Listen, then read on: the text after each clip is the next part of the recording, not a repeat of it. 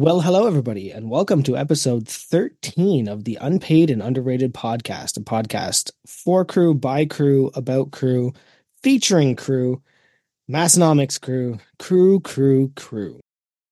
And not so much mocked this week. They kind of laid off of us this week. I think Drone had an episode everybody kind of just didn't find a lot to bother me about. uh, Yeah, I just want to say, like, I notice when I'm not being mocked in the Discord.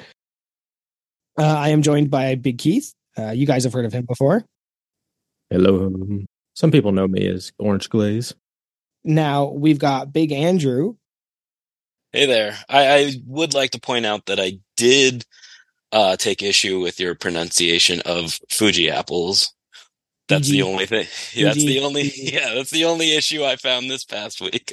Well, it's because I actually couldn't remember which one it was. Yeah. So you notice I kept going back and forth because, like, a broken clock's right once a day, right? So yeah, I just go back and forth. Oh, so Big Andrew. Now we're gonna call you Andrew, Andy, Clawtron. What are we calling you? Oh, just call me Andrew. Yeah. All right, Big Andrew it is. So first and foremost, what are you guys drinking? I have got a mango spindrift. I have not tried this one yet, so let's get a little quick dive right in of it. Ooh, I don't like that. That's weird. Oh. Yeah. I've never seen such an immediate reaction. Definitely more mango than orange, like a little tart, a lot tart. Have you had spindrifts before? If I have, they weren't memorable. I'm sure I have, but they're not in like my go-to like 2 or 3 brands that I'm like, okay, I know I can trust like 7 of these flavors of this brand. It's definitely not one of those. Yeah, they use juice in it, and that. Okay. Yeah, that makes I like more that. Sense. Yeah, I like the essence flavor, not the juice. I didn't realize this was juice. So it's like a non-alcoholic mimosa? Yeah, I guess. I thought it was. Oh, that sounds awful. Any sugar or anything in it? I don't know. It looks like it's no added sugar, probably, but it's probably got like real life sugar. Yeah, if it's got juice, definitely. Okay, well, I would not buy this one again. That's for sure. I'm drinking a Keith's. I'm not even going to mess around tonight. I'm Keith's. Nice. So for this momentous occasion, I decided to get a drink that honors each one of you. Oh. So for Joey, Broken Skull IPA. Got that in my hell yeah. In my koozie. That's where I'm going right now. I would have liked to have Keats, but I have never ever seen it down here in Southern California. So and you won't. And that's it. And so once that's done for Keith, I am going to drink this hard orange Mountain Dew. Ooh. 0 sugar. It has 0 sugar, so it's healthy. That's intriguing.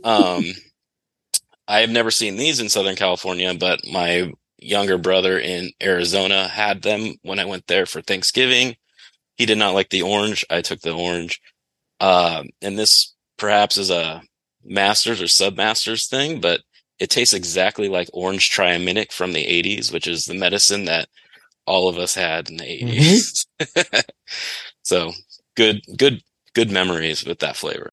Well, that was definitely a good hold on to, Now, did you anticipate that you were going to get called up to the big leagues on this episode, that you were going to save it for that, or you just, something you had in your fridge and you hadn't gotten to?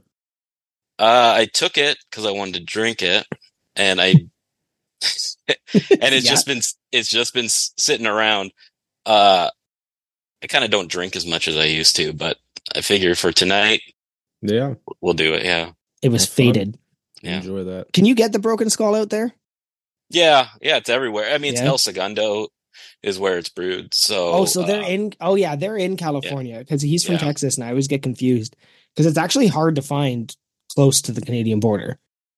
In Ohio, that we had to like drive around to find it, and in New York, it was the same thing. Like it's not everywhere. Yeah, just about every grocery store has it now. So, well, lucky you. It's delicious. Yeah. What are you wearing? What do you guys got? I'll go. I got the Raw Power shirt on. It's the first shirt I purchased from Massonomics, and I love it. It's my favorite. It really pops. I love the colors. I love how just over the top it is. Uh, I try to wear it everywhere. It's pretty ridiculous. A couple times my wife has said, "Are you wearing that?" And I was like, "I thought it was fine." Yeah, I don't It's a care go. whose wedding this is. Yeah, it's a going out shirt for me. It's casual Friday. It'll be all right. Yeah. That is one that actually I haven't worn that one in a while, but mostly because I just can't find it. And Yeah. it's in the vault right now. Yeah. And what worries me is that I'm going to wear this out and then not be Mhm. able to get it again.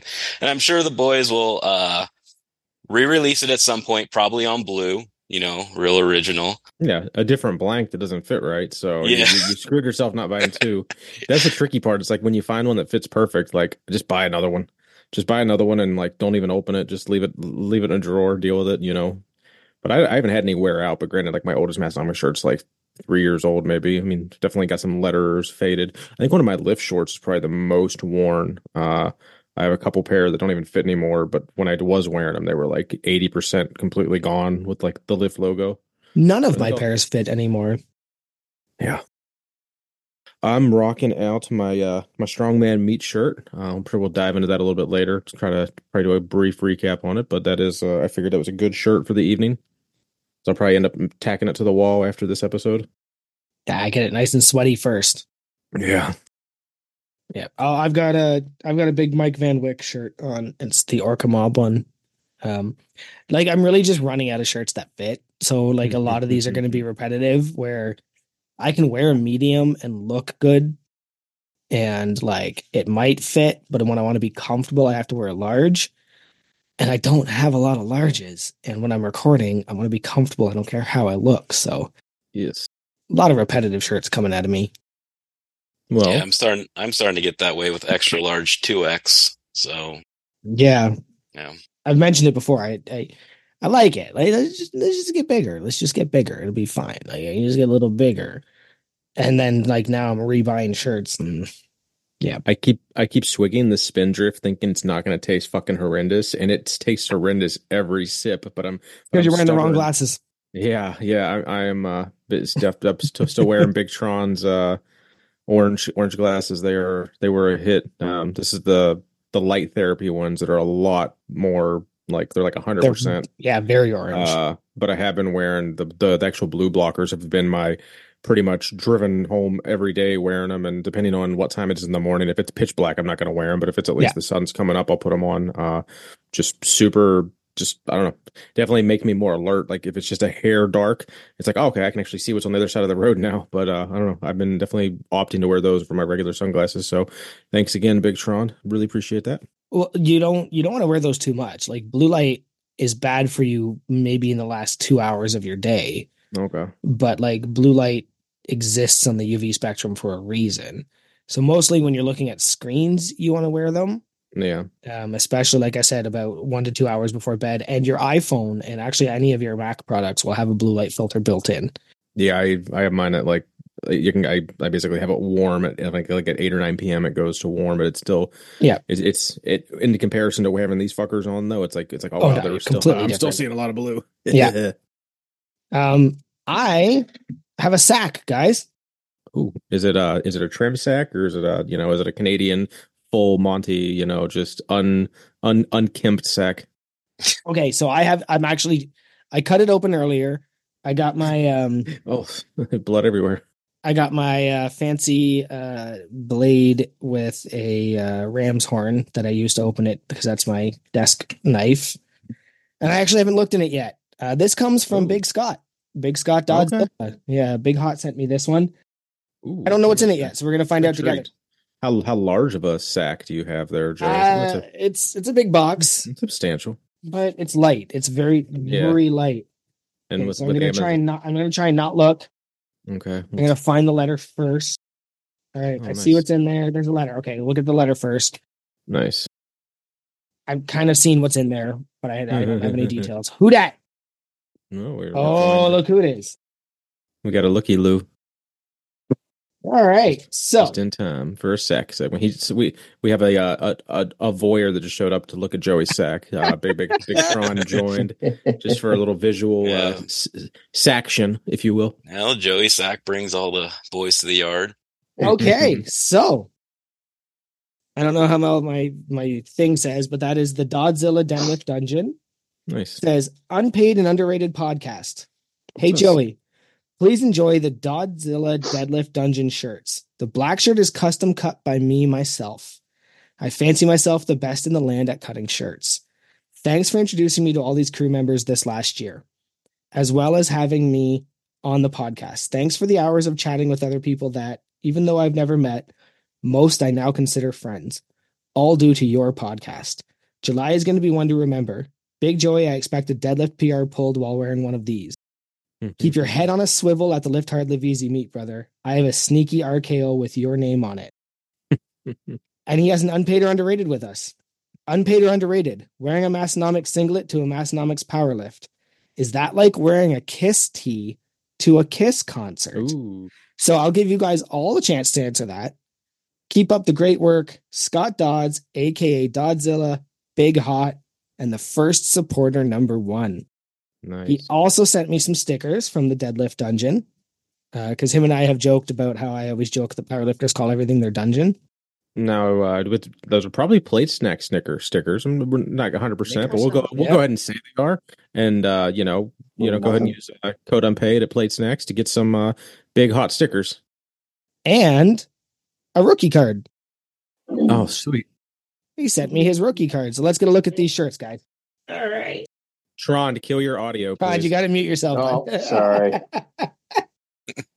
Okay. Big so Tron has turned into big scans over here. We got a red one. Technolo. Dodzilla Deadlift Dungeon, established 2020. That's sweet. Yeah. I'm gonna hold on. I'm gonna turn off this background because it's affecting. Yeah, because I'm struggling to see what you're showing us. Okay. Yeah. So. Oh, sick. Okay. So it's got Dodds Deadlift Dungeon, Strongman Jim. He's hauling a log with some skulls on it. It looks like, and his logo. Some ammonia in there. Nice. Obsidian ammonia. Code unpaid. And then also code unpaid. And then here's the black one. Whoa, look at that. So it's also got Dodds. Nice. Deadlifting. With his red lift hat. Look at the red lift hat. Bastard had to throw that one in. About that. Now that's something he's going to be so mad when that finally wears out and he gets like so stinky with just sweat because he lifts in that thing, I think, too. Only at special occasions. Okay, he saves it, so he's kind of milking it for a prolonged life. That's smart. And how'd that work out perfectly? Joey was just talking about having minimal fitting shirts, and he just got 2 in the mail. Yeah, that was pretty dope. So, Can't guys, beat that. Do you wear the Massonomics singlet to the Massonomics meet? Like, is that I do? Like Kiss Army, I think Crew is definitely greater than Kiss Army as far as like we're more tight knit. Whereas like Kiss doesn't give a fuck about the Kiss Army. Kiss isn't intermingling with the fucking Kiss Army. But like we mock the Tool fans for wearing Tool and a Perfect Circle shirts to their shows. I think it's night and day difference. We're literally all friends. There's 300 of us, and 100 of us are going to go show up and hang out together. That's not the same. We don't.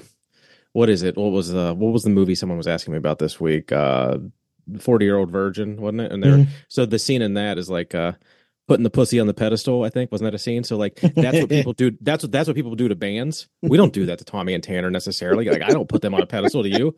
Like they're just like they're our buddies. So I don't feel that's the same thing.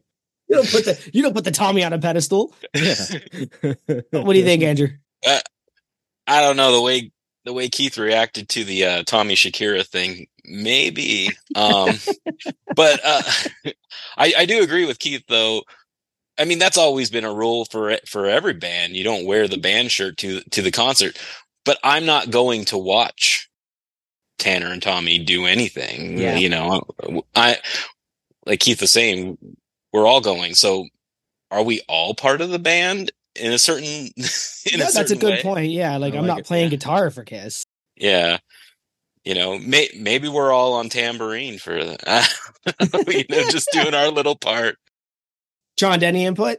No, yeah, I just wanted to pop in and see if Keith was still wearing the glasses. But yeah, no, you definitely we do not idolize or purify Tommy or Tanner. So definitely. Okay. So it sounds like the consensus is go ahead and wear your Massonomic singlet. Well, I hope so, because I got one. Well, I got two now, technically. Thank you, big Scan.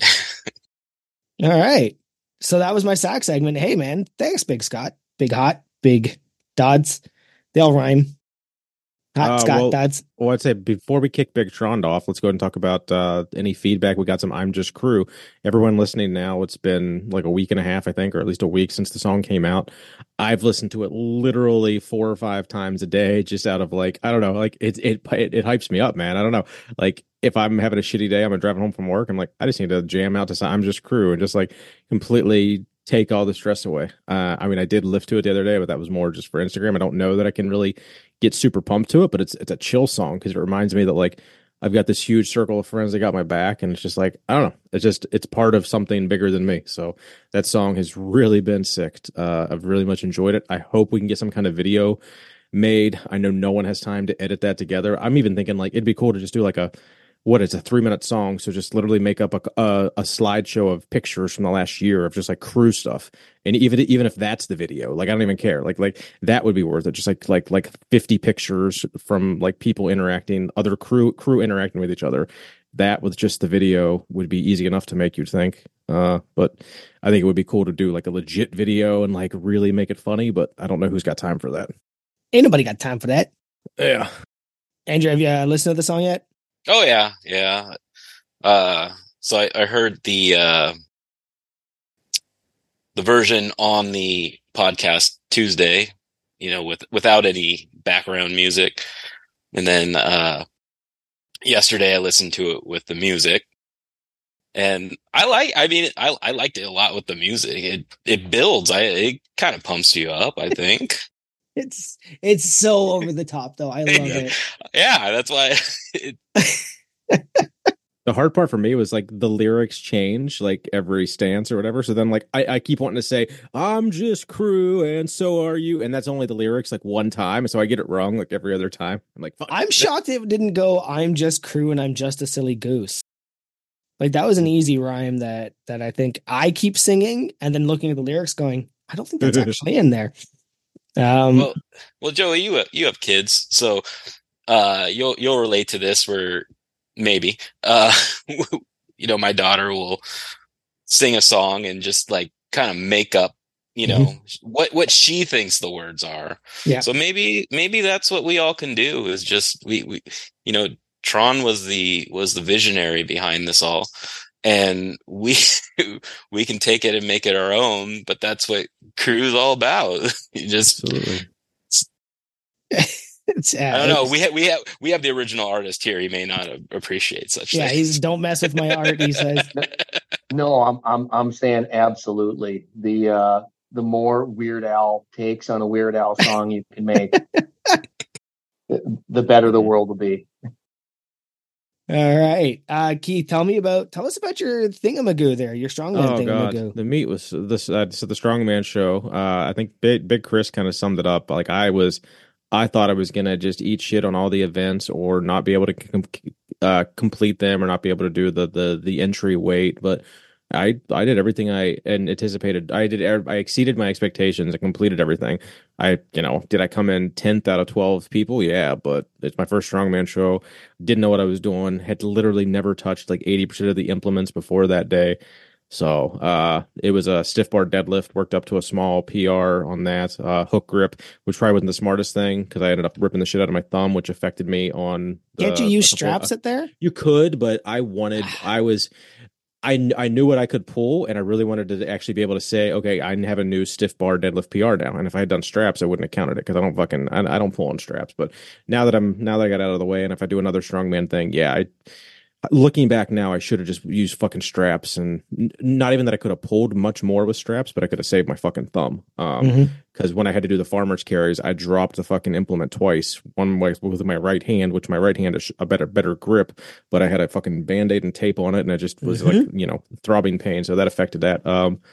So deadlifts went fine.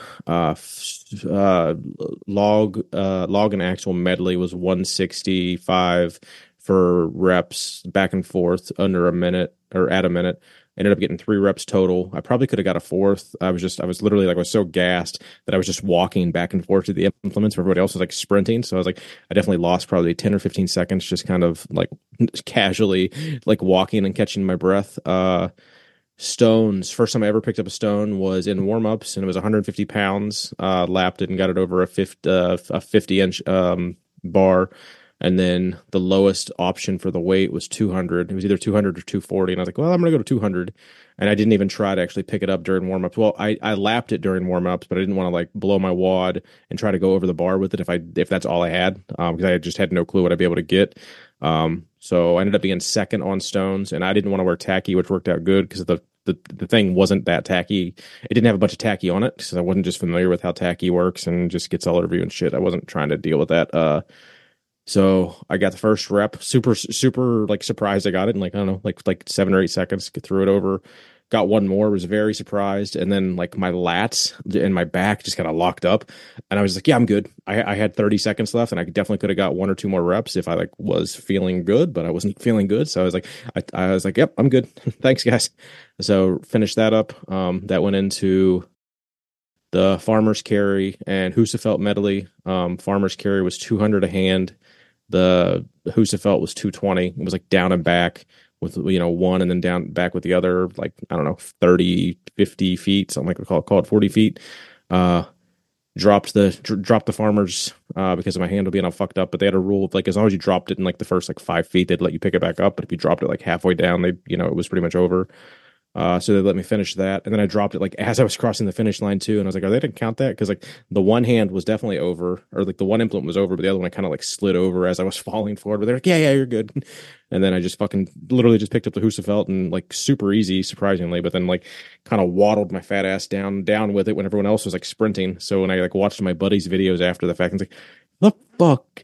Like, I'm stronger than some of you guys because like I literally outperformed you in all these other events, and then like you literally just like sprinted when I had to like could barely walk down. So it was super interesting to see, like, kind of like in powerlifting, how you can be really good at one and kind of suck at the other and all that. So like seeing that play out in strongman was interesting because I'd never actually like, I think I went and helped my buddy at one, but I've never really like paid attention at like an amateur strongman. But it was a blast. It was fun. I think they ended up raising like almost 10 grand for the guy's charity too. So that was yeah. if anyone had donated to that, really appreciate that. And I can definitely see myself doing it again. Like that level. Like I'm not gonna try to like sign up for like probably like regular strongman shows where the novice class weights are probably out of my reach or like right at the peak, but this particular show, there's a lot of younger people that do it, so they keep the novice weights like doable. And they were like right in my wheelhouse of what I could do. So, as far as what I'm going to implement going forward in my training, I think I'm going to keep some kind of clean and press. I can actually clean and press in my basement just barely, so I might keep that in as like an athletic overhead press versus just like a static overhead press, just to kind of get like a little bit of fun cardio, if you will. But yeah, and then my buddy Chris, other crew, destroyed his. He I think he won everything, and would definitely not be allowed to do novice again. So he's got to go play with the big boys next time. Well, good for you, man, and congrats on raising that money for that. It's a good reason to do anything, right? Absolutely, it was fun. Well, I watched all your videos on Instagram of you doing all the events. I thought it was pretty cool. I've always sort of wanted to kind of try that out, and it was just neat seeing somebody who I consider might be, similar level to me, just not knowing anything about it, go out there and truly compete at it. I thought it was cool, man.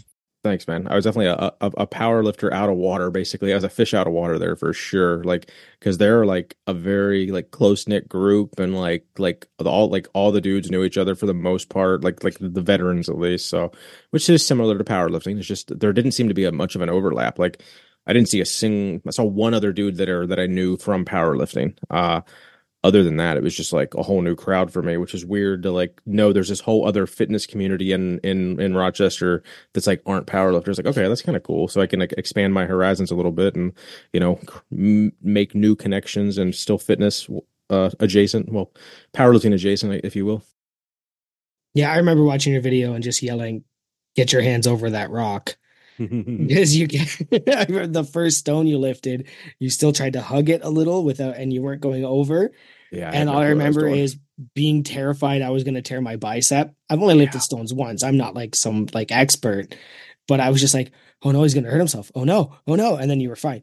That's why I remember watching that. I definitely have a goal of, so that one was 200 and they have a 240. I'm gonna go and do a day pass one time when I train with my buddy there. I'm getting that goddamn, like, I'm loading that 240 no matter what. Like this year, like, I think I have that in me. Like, can I load more than 240? Fuck, I don't know, but 240 is maybe doable.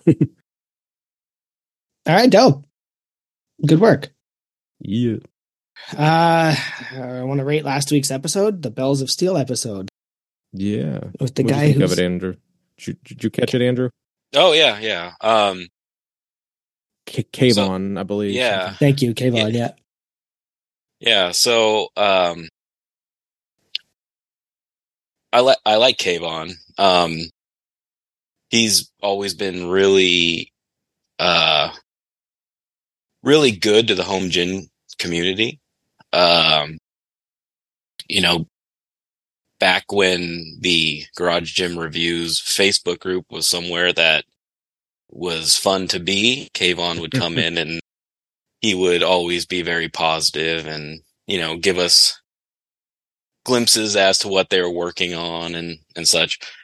I was somewhat disappointed that Tommy has listened to the new Blink-182 album. I was hoping that he could take that a little bit longer. And I also was thinking that I was going to deduct either a shuffle or a nano for them not knowing, especially a Canadian not knowing about Boxing Day. However, because in 2020, when I got a flat bench from Bells of Steel and reviewed it on Garage Gym Reviews Facebook group, he saw it and decided that they would send me a shirt for free. I'm going to give it 5 iPod. Are we doing touches or are we doing click wheels? Massonomic Gyms, iPod touches, yeah. I think Joey got confirmation that they had a little bit of everything, so we're gonna stick with everything. Touches. They had nanos, touches, click wheels. We're crew. Yeah. We touch each other when we're here. Yeah, I didn't see any of the special edition U2 version of the click wheel, the black and red one. I mean, that one was pretty rare. So because nobody fucking wanted it. No, they gave me that song on the whole album. iPhone. Yeah, I was like, I can't get that to go away. They're like, congratulations, here's this for free, and we're like, eh.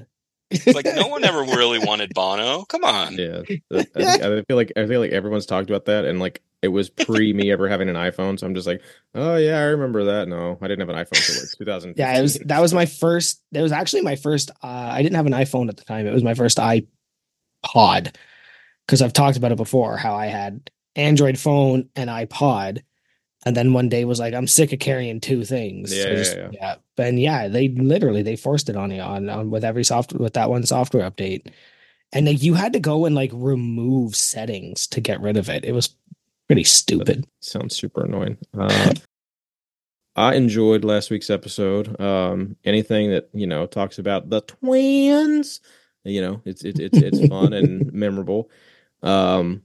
Kayvon didn't sell me on buying anything from Bells of Steel, though. He just nothing against him. He seemed like he had I don't know if he was just super tired, but he had like no passion about his company or what he does for a living, and definitely made it sound like it's just like something that he just fell into and like begrudgingly is doing, which I don't want to buy equipment from someone that looks at his company like that. So I will probably never buy anything from him specifically for that episode. So for that and having, me avoid anything from Bells of Steel, I'll go ahead and give Tommy and Tanner and the Massonomics episode 5 iPod touches. All right. So hardcore disagree. I buy a lot of stuff from Bells of Steel. I have a great fat bench from them. My first power bar was from them. I've got crash mats from them. They make very good, low cost, high quality stuff. Yeah, I've heard that. I've been to the Toronto showroom, and I was the only one there. And I don't know, like, I guess I'm not into this as you two might be, but their showroom is legitimately, you walk in and they go, oh yeah, there's the gym. And you get to go just work out. It's pretty cool. And you just like, they're like, we don't care. Just touch everything, lift everything. And like, that's the coolest showroom I've ever been to. And actually, when I bought the fat bench, I walked in and I was like, I want this. And the guy was like, we're out of stock. And then I was like, oh, okay, yeah, I'll just investigate and buy it online. And he was like, okay, hold on, we have one. It's because it wasn't released yet. They sold it to me 2 days before it was released. Oh, that's cool. And it's like a Gen 2 or something too. You probably got like a better version than what you would have had on the floor model. yeah, it's a great Nice. bench. Their bare steel power bar is fantastic. All of that said, I don't disagree with your assessment. I don't think Kayvon was that too amped to be the owner of a $20 million home gym supplier. But that could also just be him trying not to be, I'm the guy that owns a $20 million. Like he could have just been humble, trying to be humble, No, or even exhausted, because he also you don't get there by accident, right? So yeah, I don't disagree with your assessment there, but I would say don't let that get in the way of going to a belt. You come up here because it's up here, right? And we'll come to your gym, then you come up to the Bells of Steel showroom. We'll do a video up here. Steve wants to go because he wants their pillars. So him and I have been planning to go there. He actually left a comment on their Facebook and tagged Massonomics. And Massonomics responded with, hey, thanks, Big Steve. And he was just like, so now I'm going to have a bunch of people wondering who the fuck Big Steve is on the Bells of Steel page. So I thought that was pretty funny. So with all of that said, five Massonomics Gym iPod touches. Nice. And I will prolong this a little bit more. I have seen Bells of Steel stuff at the Arnold and at Home Gym Con. I don't know. I wasn't overwhelmed. It seemed very kind of right between Titan and below Rep. Way below Rep, and then right on par with Titan, but just Canadian Titan. But that's a good market though, because Titan sells a lot of shit. So, but now they do design in Canada, but they build in China, right? So they're not made. It's not the Strength Co of Canada. Let's not confuse that. Right. I've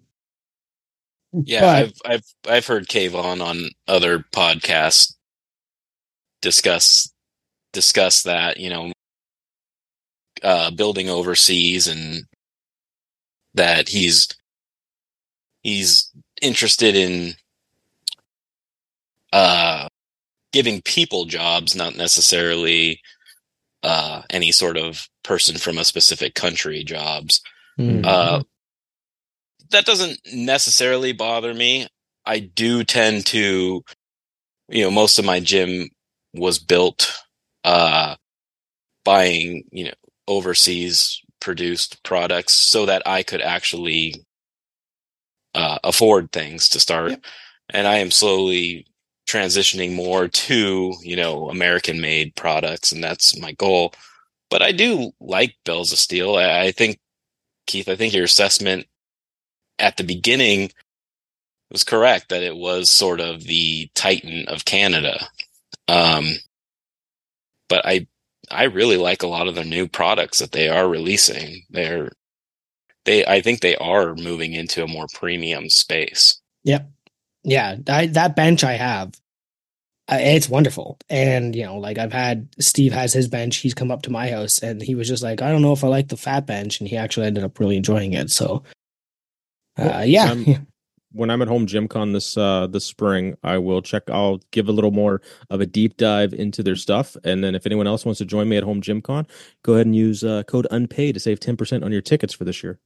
And that's really cool. I know you kind of downplayed it in our text thing, but I was like, is that a limited time? Because of course it is. It's a ticket purchase, but that's really dope. Saving some money off of your ticket. I'm not driving to No French Lick, Indiana any time of the year. And actually, you've been watching Reacher? Yes, I'm up to date. Yeah, French Lick is in Reacher. Did you not? I posted.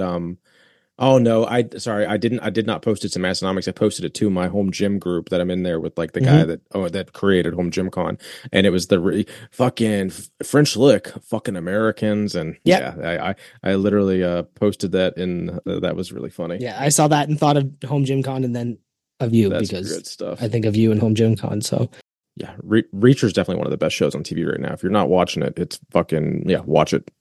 Don't let Tom Cruise like the movies. If you didn't like the Tom Cruise movies, don't let that sway your opinion of watching the Amazon Reacher show. It's especially if you're a book fan, like they're so good. It's such a good show. Agreed. All right, what's next? The Massonomics YouTube video from this week. I don't know if I know big well yeah, I told Andrew we're going to talk about it, so I think he had a chance to watch it. If not, he can just lie and make something up. But what did you think of Tanner and Tommy react to a 2015 whatever, it was an 8 or 9 year ago video, so 2023 minus 8 or 9 years. I think one of them was 14. I love it. I love I love seeing them, or I love seeing Tanner like that. Especially because he's changed so much, but he hasn't. Mm-hmm. If that makes any sense in terms of his silliness, is still there. Yeah, I really enjoyed it. I was hoping that they would tip into the Qdoba challenge and see him eat those burritos. I still would like to see him as, an almost 40-year-old go into Qdoba now and try to eat 3 burritos. I'd like to see that as a new episode or a new YouTube video. But yeah, sounds like a upset stomach waiting to happen. Well, I might do it when I'm there. I don't know. I could do that. But I enjoyed it. It just makes me laugh. Nice. It just makes me feel like that sort of stuff like really reminds you of just the crap you did when you were younger, 10 years ago, all the weird stuff you thought when you're going out to the gym and doing things. Yeah. Well, yeah, we were all doing West Side back then, right? Now, would you say that Tanner's deadlift lockout has improved in the last decade?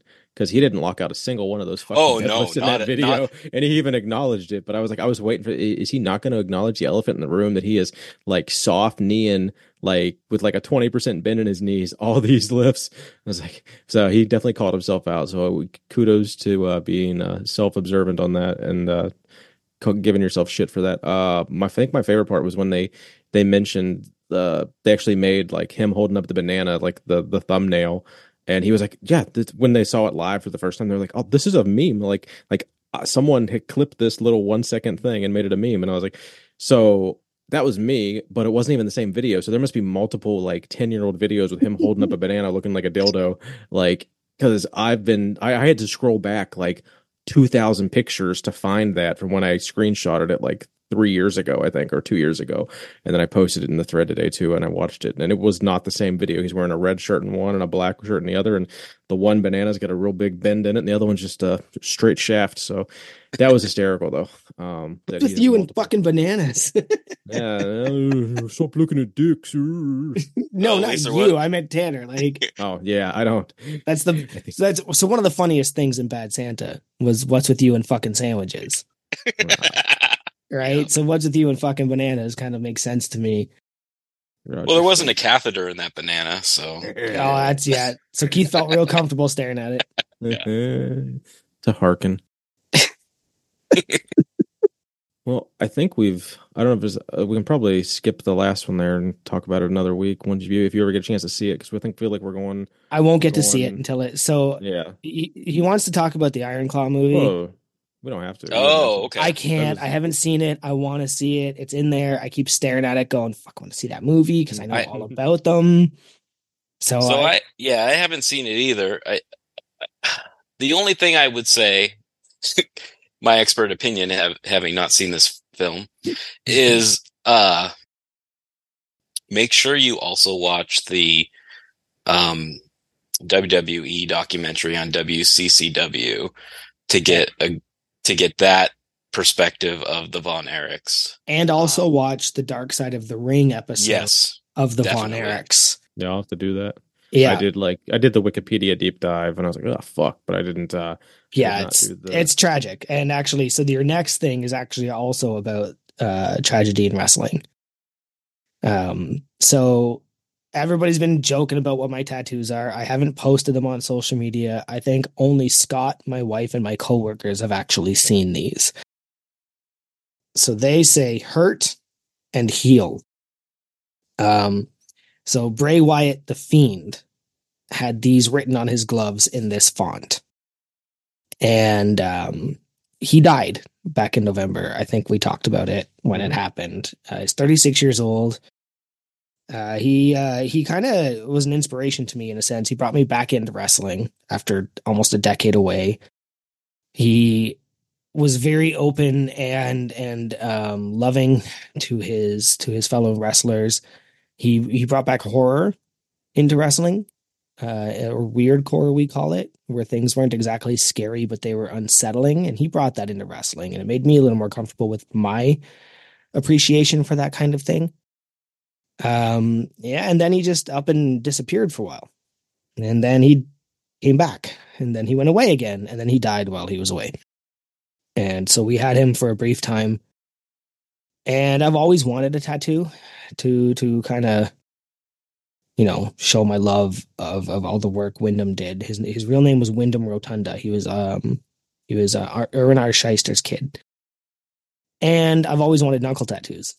And so just the hurt and heal kind of came because, the Fiend was there as like, he was a horror villain. He was scary. He was all these things. But at the same time, he was a representation of every decision you've ever made. Every decision it was long-term storytelling. Every decision you've ever made has the possibility to do one or the other, to hurt or to heal, whether it's yourself or the person you're making the decision with or for or against. And the Fiend was this weird concept where that was his role. He would come in and he would essentially reset wrestlers. He reset John Cena, he reset Kane, he reset all of these people back to this character that was more beneficial for them. Because ultimately, your hands are capable of so many things. And when you have to make that decision to hurt or to heal somebody, you need to make the right decision. Neither is wrong, but, it's right at the time. So that is officially why I have his tattoos on my hands. And that's the big reveal. I'll post a picture, I guess, on Instagram. Well, we have this game we like to play. No, that was cool. I enjoyed that. That was, I wasn't really sure what you were going to be, and you definitely took it a little more serious goose than we thought. But if I was going to get tattoos on my hands, I'd probably have to have a good reason to do it. So it sounds like you had one. But also, am I going to punch you with the hurt hand, which is the right hand? Or am I going to punch you with the left hand? And actually, one of my coworkers was like, "Did you get honk on one of them and heal?" So she made the joke before anybody in the crew did. That's the right hands for honking. It's good stuff. No, that's cool. Yeah, and I'll agree. I definitely agree in the sense that in a time where actual storytelling has sort of left professional wrestling, he was able to create these long, as you're saying, these long storylines that you were genuinely interested in. Yeah. Transitioning, especially, if you remember when they tried to bring him in as Husky Harris, transitioning from some sort of character like that to what he made out of the Fiend, and with the entrance that was sort of reminiscent of had a sort of Undertaker feel to it, but also a Mankind sort of take on it. But way scarier. Yeah. So the Fiend was Bray Wyatt's alter ego, and he came, for those of you guys that don't know, and I encourage you to go watch, there's a good hour-long video. On his first entrance, we had never seen the Fiend do an entrance. We had just seen him attack people. He came in carrying, so Bray Wyatt always carried a lantern. because he would light the way. That was his thing. And then he became the Fireflies. Remember, kids, I will always light the way. But then when the Fiend came in, that lantern had Bray Wyatt's head, decapitated head, wrapped around it. In wrestling, because it was the idea that he was the alter ego. He would be the one to kill the nice Bray Wyatt. It was insanity. And it was just, like I said, it did a lot for me. And so hand tattoos are never actually that permanent. These are eventually going to wear away. But I thought for now, because it's such a there's so much, movement in your fingers. Yeah, it's a high traffic place. Gotcha. Cool. Thank you. Cool. Thanks, Andrew. Yeah, I would like to have this game we like to play. Big Andrew, do you want to do a little Massonomics sponsor read for us, my friend? Do you have anything ready for us? Yeah, you know what? Speaking of that reminds me of something. It reminds me of Massonomics. Yeah. So originally, I was racking my brain. What hasn't been done? Big Jeff had this ad that really harkened to a lot of the older jokes. Big Jen had the best poem, I think, that you could have for Massonomics. And just a couple weeks ago, Big Steve talked about why he supports Tanner and Tommy because of how great they are. And what I wanted to talk about was why you should join Crew. Now, if you're listening to this, you probably are Crew. You probably listen to Massonomics already. But if not, I think you should join Crew. It's $3 a month. It's the best community. Everybody is accepting of each other. We don't get too serious. Everybody stays on Joey's silly spectrum in some way, shape, or form. But I know when I was thinking about joining Crew, which I made a big mistake and joined, I think, a couple weeks after the membership cards were sent out. Mm. And my whole thing was, I was like Tanner in that open powerlifting shirt, pretty cheap, and didn't know if I wanted to make the commitment. Then I saw it's $3 a month. So for $3 a month, I think that it's worth it. But maybe you are looking for some other financial sort of incentives. So this is a pen to paper situation. I think you'll find out that you cannot afford not to join Crew. Perhaps you are thinking about making your first big Massonomics purchase. Well, when you join Crew, you receive a discount code. That discount code alone can pay for a month of membership. Heck, you could probably work it out like Big Tron style and get yourself about $350 in return. On top of that, you can get early access to drops, exclusive access to that sweet Massonomics gear. Finally, as Crew, you will receive bonus mystery gifts, also exclusive to Crew. These gifts are only available to Crew joined when sent out. And may I say that one is being prepared right now, and Tanner is slowly and methodically drawing a line in the sand, and I would bet you want to be on the right side of that line when the gifts are sent out. Don't be like, join Crew and get that gift. So at this moment, stop what you were. Go to massonomics.com/join and join the Crew. I promise we are not rude. Well, Ryan is. Well, yeah, everybody except the injured guy. Well done. Well done, Andrew. We appreciate Well done. that, buddy. It might be too late for your family, but it's not too late. Yeah. When I was going through the back catalog, I remember that being read and then saying Nintendo Tron. And when Tron joined and it said Nintendo Tron, I remember I've heard that before. That was a review. So when he read the review, I was like, it is him. It might be too late for my family, but it's not too late for yours. Like, who does that? That was good. That was a good ad read, man. That was a good ad read. With that said, let's kick everybody out. Get our guest on the horn. I have a lot I want to talk about. Good. All right. So I'm gonna All sit right. back and let you take the reins. Well, no, don't, because it'll go not in the right direction. Yeah, no. Big Andrew, is that you? Yeah, that's me. Can you hear me? Yeah, we'll let you in. Yeah. You're live on the Unpaid and Underrated podcast, the podcast about Massonomics for crew by crew. Let's dive right in. We should dive right in. You guys want to dive right in? Do it. Has it been long enough? Or can we dive right in? I'm surprised we're not diving in right You now. can dive right Yeah. in at any point you want. Right. So let's jump in. What brought you to Massonomics? How did you get here? It's interesting because I've known of Massonomics since probably 2019. I remember seeing Rookie Card and Versus pop up on Instagram.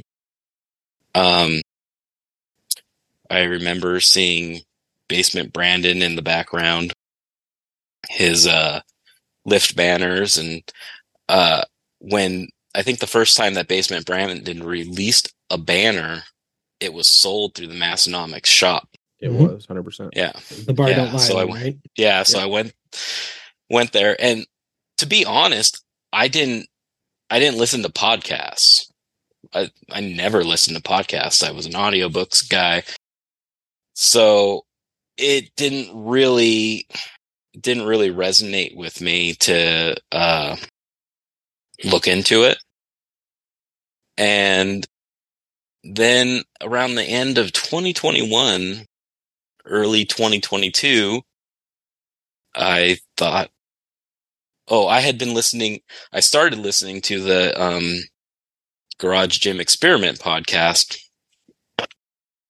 And Have there been any good guys on that episode? Have there been any really good guests that you've heard over the years on that one? yeah, my favorite is this guy named Keith, because the first time I saw him on there, he was drinking a ton of beer, and Big Jake's face was just hilarious.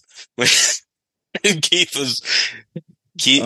I was so nervous. Keith drank a few beers, started throwing out F-bombs about Texas Power Bar not getting their shit together because they can't make a 29 power. And Jake's eyes were like rolling. And he's like, "Come on, Keith." And I like, this is the fucking best right here. I gotta go back and watch that. That's good It stuff. was hilarious. But anyways, I was like, I'm listening to podcasts now. I should give these guys a try. And I did the thing where I chose certain guests, and I would cherry pick around, and there was a time early on where I was like, I'm just going to go to the guest and listen to them. Mm. And the more and more, I drive a lot, so I can't really skip. And the more and more I started listening to it, I was like, well, I think this is great, because I kind of feel a little bit of a kinship with Joey in the sense that I don't know a lot of these guests. Like, I don't know who the hell they are. Like, That's why I couldn't do that. And that's one of the things I always kind of laugh when you guys talk about that. It's like, well, go pick a guest you think you might want to hear from. And I was like, nope. I don't know any of these people. Like, I would have gone to the fucking Gladiator guy. He would have been the only. Oh, yeah. Worst fucking audio ever. Jesus Christ. I don't know who these people are. But then I realized, like, Tanner and Tommy are talking to them, and they're not asking them questions about, like, being tough and doing this shit. They're, like, what's your fat hack? What are you going to eat? I was like, oh, okay, maybe these guys actually are funny, and then I started I remember listening to the first episode after they had gone back to the Arnold, and listening to that episode. I remember starting it thinking, like, is Tommy just talking about, like, them going on a trip? Is this gonna? And then I got home, I was like, gosh, that was entertaining. Those guys are funny. So it was about that time, and I've gone back. I've listened to the back catalog. I've listened to every single one. Nice. And I just love it. It's so funny. That's awesome. I'd love to hear that.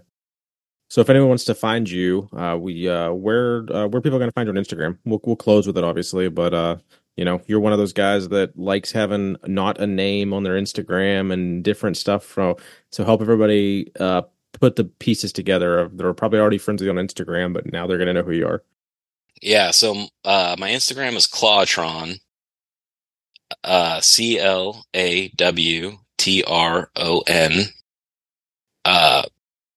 It's a strange name. I created the Instagram specifically for because I'm really into collecting vintage toys, specifically space toys from the 80s, and that's a space toy from the 80s. It's Clawtron. Okay. So the Instagram was started to I was gonna like take pictures of my vintage toys and put it up there. I haven't taken one picture of a toy and put it up there the whole time. It has just transitioned to me training, and then it's just got to the point where it's like, well, that's the name that I have on there. That's what people know me as, the few people that follow me. No, that makes sense. So I'm like, just keep it. What's your Discord? Is it the same, or is it more your name, just so everyone can find you there too? Yeah, on Discord, it's Big Garrison Andrew. Okay. So it's just my last name before my first, and that kind of just harkens back to when I joined Discord. I didn't realize like how cool the whole crew community was. I was like, oh, I don't know, there might be another Andrew. I don't want to step on their toes or whatever. Because only one Andrew allowed. The only other Discord I had been in was what is that? That's the home gym Discord, and that thing was that's pretty toxic. Yeah, that thing was just chaos. And I don't hang out there anymore. Yeah, I'll be a voyeur in there periodically, but I very seldom post anything in there because it's like TikTok. It's just a bunch of young assholes. All right. So I think you already mentioned you're a Southern California guy, right? So yeah. Are there any crew out there? Is there any crew out there near you've been able to meet up with or anything? Yeah, Mofo and I have met up. Oh, sweet. A couple times. So I met Mofo. Sorry. Do you want to go ahead and share his full name and a social security card and pictures of his family and stuff? It's a fucking guy doesn't exist. For everyone listening, he lives in California and doesn't exist. All I have are pictures of his feet. I'm sorry. That's all we have. Oh god. I have his footprint. But yeah, so I met Mofo before he was crew at a Juggernaut event. Interesting. So we were training at this Juggernaut thing, and I was wearing this shirt. He came over and was talking to me, and he's like, yeah, I love Massonomics too. And like, I don't know if I should join crew because this fucking guy says, I don't have time to be on Discord. And I say, he's on Discord more than anybody else. Yeah. I say to him, well, I'm pretty busy too. I don't get to be on there as much as I would like, but for $3 a month, I feel that I get more entertainment from Massonomics than I do for a lot of other services that I, do pay for. And I feel like that's fine, Have we ever? I'm sorry. Sorry to interrupt, but no, it's fine. I'm doing it on purpose. I hate when people do that. We're like, I don't mean to interrupt. You fucking do. Like, you did it on purpose while I was talking. But like, have we ever? Sorry, somebody did that to me at work today, and it just irked me. They were just. I just have. Now I'm going to interrupt Joey. Is this interruption going to hurt or heal the podcast? Oh, just somebody was like, I just have a quick question, and I was like, I'm just helping another person. And they're like, oh yeah, can you just explain everything about your job to me really quickly? And I'm like, what? No. Anyway, have we ever like, if somebody comes in that doesn't talk very often, like throws a comment in, have any of us been like, where have you been? Where you haven't been very No. active. Like, have we ever done No. that? Like, No. somebody commented today. I didn't even know who they were, but I just started talking to them like they'd always been there. Like, I don't think I even knew who that person was, and I was just like, We've had a few voyeur. Like, I don't think Big Caden talked that much in Discord. Big Colton doesn't talk a ton in Discord. Yeah. I mean, we've definitely, out of the 30 plus guests, like there's at least 5 or 6 of them that have like maybe commented 100 things over the course of their entire existence there. So yeah, no, we're not assholes. We're not going to judge people for how limited they are. It's just, we might have to deep dive on the podcast a little harder because we might not know you as well. So yeah. I like the worst thing I think we've ever said is, "Wow, it sure is active in here." Like that. So sorry, it was just because you were like you were just saying that he just doesn't have the time to be on Discord. Like, just check in once a week for all we care. Yeah. We're still gonna welcome you in. Yeah, well, I didn't even know.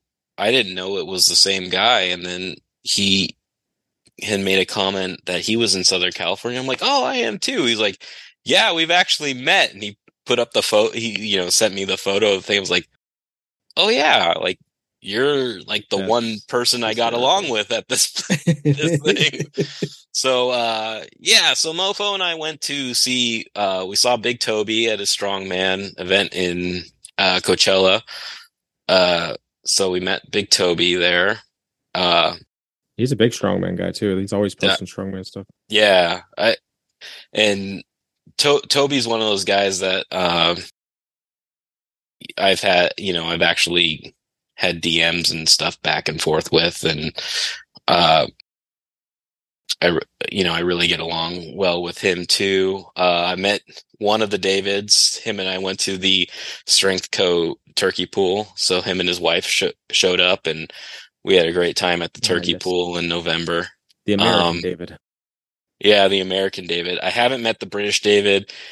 He was supposed to come to that strongman event, but he didn't. So Mofo did some weird stuff with his shirt there, which I can't disclose. Oh man. So, no. I don't think I want to hear that story. Everyone DM Mofo, ask him about his shirt now, because that left. Well, to harken back there too, does that, I mean, that kind of makes sense though, because like the Davids are the same guy, so they really couldn't be at the same place at the same time, right? Well, no. Okay, so like I may be confused here. Which one of them shit on the side of the mountain? British David. Toast. Okay, and that wasn't Big Andrew? Whoa, which time are you talking about? And you might have dropped the GPS pin. Oh, yeah. Oh, you jumped ahead. That's a good one. Yeah, I jumped. Yeah. I was like, wait a minute. No, I knew. There's a shitting on the side of a mountain story here that Yeah. I think it's fucking wild that we can talk about this with more than one person on this podcast. Yeah. So in one of my attempts to be healthy, I thought that if I just chewed sugar-free gum all the time, I wouldn't get hungry and eat a lot. The fake sugar does not do well with my stomach. Not. No, that's such a bad idea. When I'm talking about like all the dumb stuff we may have done a decade ago, this is one of those. My wife and I would go hiking. We'd go hiking this place, Crystal Cove. So it's in Orange County by the coast. You can see the ocean as you're hiking. It's really pretty. And I'm chewing my gum, being very healthy, and suddenly my stomach is just like, uh-oh, this is not good. The problem with this is that this is not out in the middle of nowhere. There are tons of people around. So, we have to like go off on this really not used trail. Maybe it wasn't a trail. We go down, I find a decent spot. I'm like, okay, I'm going to walk off here and go. But there's a lot more emergency behind this. Obviously. You weren't conveyed. Casually pooping. You don't casually stroll to go shit in the middle of the woods against surrounded by people. So, yeah, I have to go take care of business, come back, and realize that in my squatting and whatnot, I had dropped a GPS pinpoint at the exact location that this happened. And Were you on your phone in the forest? no, I didn't have. I mean, this was before I had a smartphone. I had a whole handheld GPS. That you're like playing like Angry Birds and accidentally dropped the GPS. No, I have like this handheld GPS, and I come back and I explain to Emily how intense this whole ordeal was, and she's like, "What did you wipe with?" And I was like, "Let's just say that the underwear it was left there." I know. I'm sorry if that was embarrassing or anything. It's wild that I think more than one of us have that kind of conversation. I don't. At the time, it was pretty wild, or I was a little bit embarrassed by it, but my job, I spend a good amount of time in the field. So there have been a lot more occasions where I'm by myself that are very similar to this, that I've just had no choice. Except now, hopefully you have dude wipes with you and you're not having to go through your underwear. I'm not prepared, man. No. Christ. You think after once is forgiven. What is it? Yeah. By the time you're doing it the third time, that's your fault. Whatever the hell the phrase is. Fool me twice, I can't be fooled again. Yeah. Now it's good that you brought up your job, because I'm going to get this right out of the way right early. That's the thing I don't want to get into, because I think that's the coolest shit I have ever heard. I have a couple questions about it. But you're an accomplished flint napper? Yes. Tell us what that means, because that word would sound threatening. Yeah, and so when you brought up your knife, I thought the only problem with it was that there wasn't a stone blade on that. Yeah, I thought yeah, that was strategic. I'm an archaeologist. My specialty is stone tools and stone tool creation. So flint napping is the process of creating stone tools. And so I hit rocks together to create arrowheads, blades, knives, what have you. The whole process or reason for learning this is so that I can look at the waste product. So the tool goes away. Whatever culture it is, they take the tool away. All you're left is with the trash. We're archaeologists, we study trash. And you know what? I will say, and what I almost went into was cultural studies. Mm-hmm. Same. Yeah. Same. You're just studying trash. And that's why I think this is so cool. So the whole thing is I make the thing. I try to, use whatever technology, because there's different technologies used, whatever technology they would be used, study the debitage. And that's what I did for years and years and years. So that now when I'm on a project or whatever, and I find a certain type of reduction, technology, oh, this is how they were making it, or this is the economics of it. This tool stone is very abundant. They have lots of it. So they're using a very expedient, quick method of making a tool because they have a lot of it. They don't give a shit. Or, hey, this is obsidian, or this is something from really rare, far away. They're using a different technology. I can tell by what's left here, that they are actually trying to do whatever they can to maintain this tool because it maintains a sharp edge much longer. So that's my specialty in terms of archaeology and why I do the flint napping.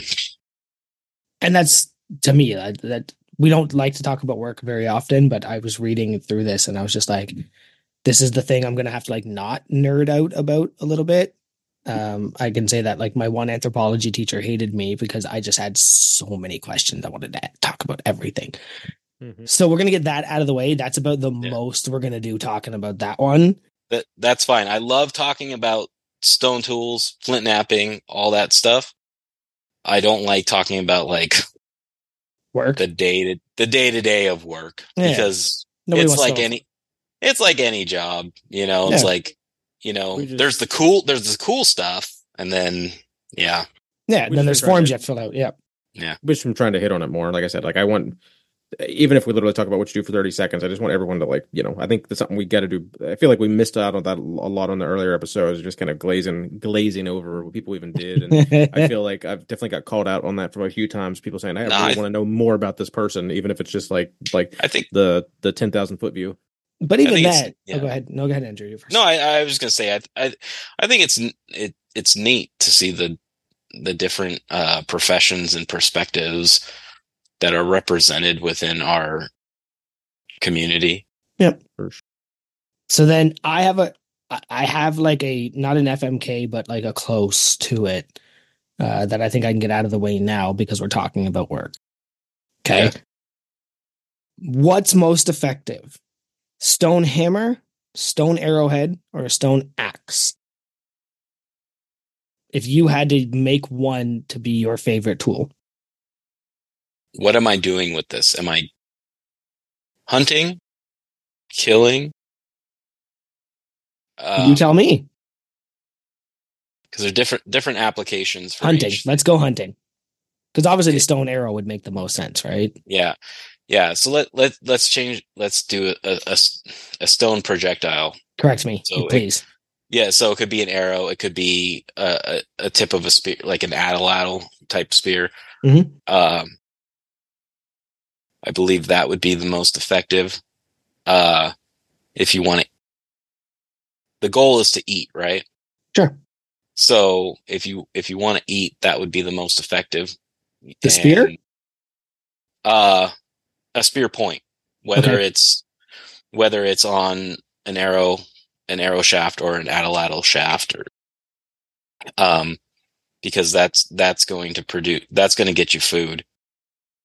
A hammer and an axe, that's going to be good for close to close, like hand to hand combat. And a lot of the animals that you're going after, you don't want to be involved in that. You don't want to be close.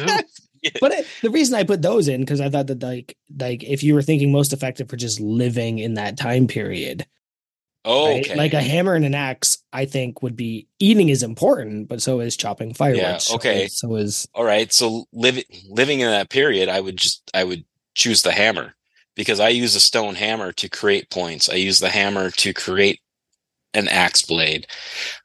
So I use the stone hammer, which will usually be of sandstone or some other like kind of more softer material,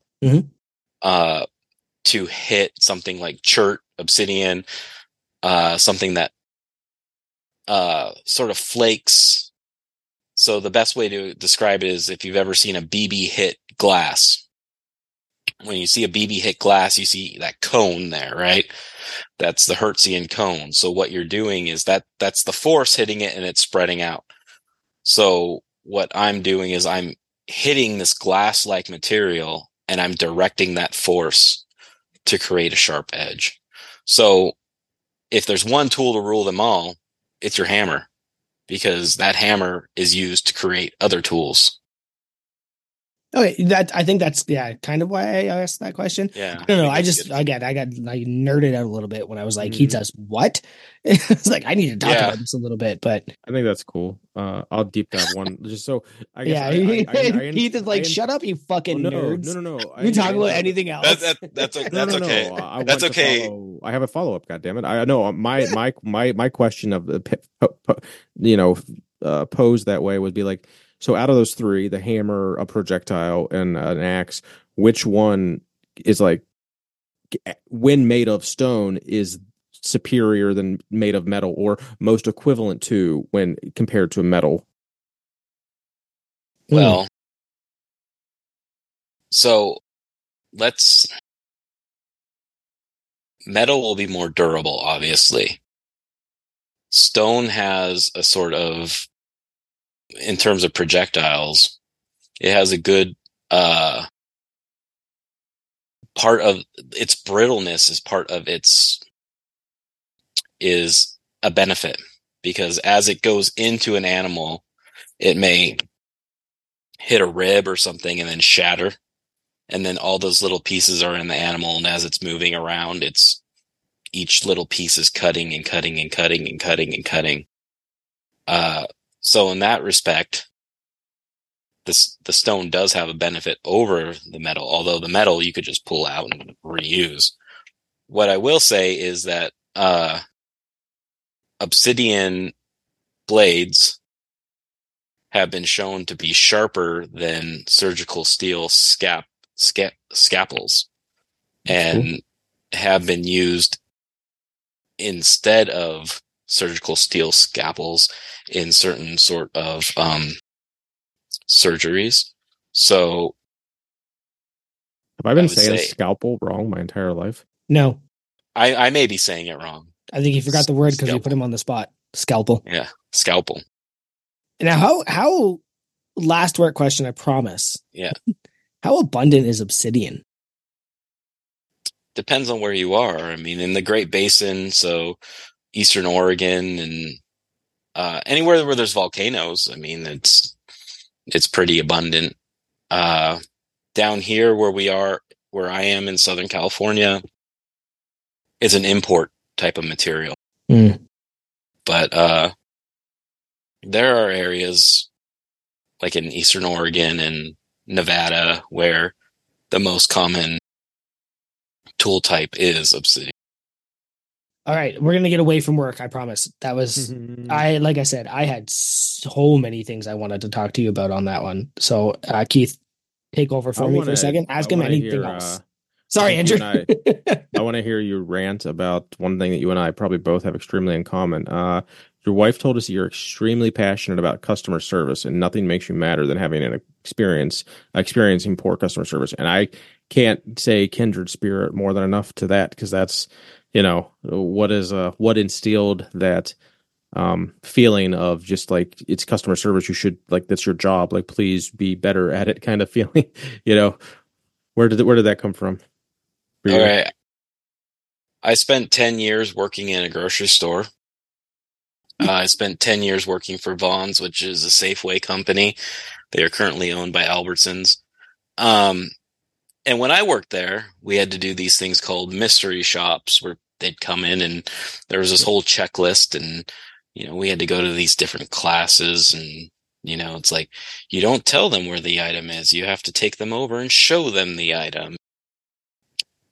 Each check, so the mystery shopper would come in and we'd have this checklist, and if you missed like one thing, that was considered a fail, and you'd get really busted for failing. So anyways, I got this whole thing sort of beat into me, and while I was doing it, I kind of thought, yeah, this is dumb. But I ended up getting really good at it. And I sort of, Joey talks a lot about just doing stuff to make himself laugh, and I would do things with the people like that come in within the guidelines of this shopping experience or whatever, this customer service experience. But that would just to make me laugh, like I often would work in stores that were near, like older retirement communities, and we'd have these regulars that would come in and ask questions and just be sort of annoying, but the thing is, like, that was their day, right? And so if a certain annoying person would come in that I just got a kick out of the way that they bother people, I would say, oh, you know what, you should ask Eric over there, and they'd be like, damn it. It would make me laugh. This is a long way of saying that I ended up embracing this sort of idea that it is your job to provide a good customer service experience to people. And, when I go shopping now, it's like you can't get, I don't know, maybe I'm starting to get really old, but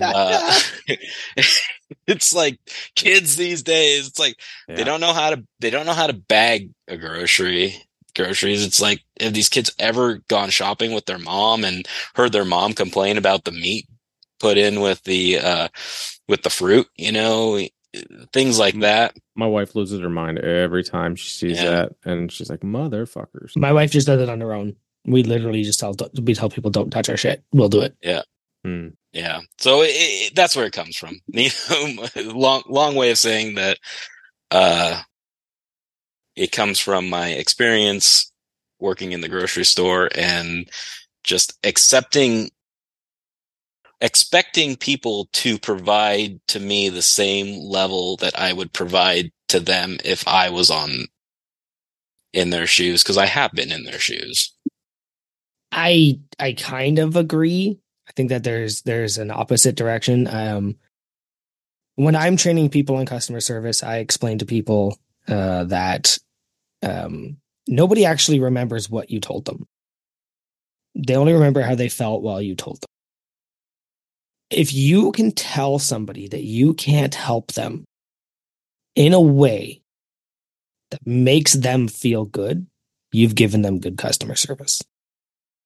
And to me, like that's the end result. Somebody walks up and goes, "Do you know where this thing is?" But I'm not actually an employee here. I'll just go, "I'm sorry, I don't work here. Let me tell you, if I did shop here, I'll send you over to this direction, blah, blah, blah." And they're not going to go, "That idiot didn't know anything." They're going to go, "Okay, well, he sent me in the right direction. That was nice." That's good customer service, right? But I do think there are bad customers in the world. Oh, I definitely agree.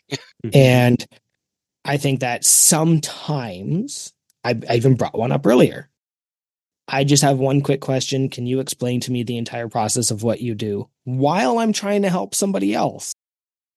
Like, I'm sorry, that's not a quick question. That's actually what we do here. I would love it if you would join our lineup and we will direct you. Well, that's ridiculous. I just had a quick question. And like, there also has to be an internal reflection of people that if you get bad customer service everywhere you go, it's you.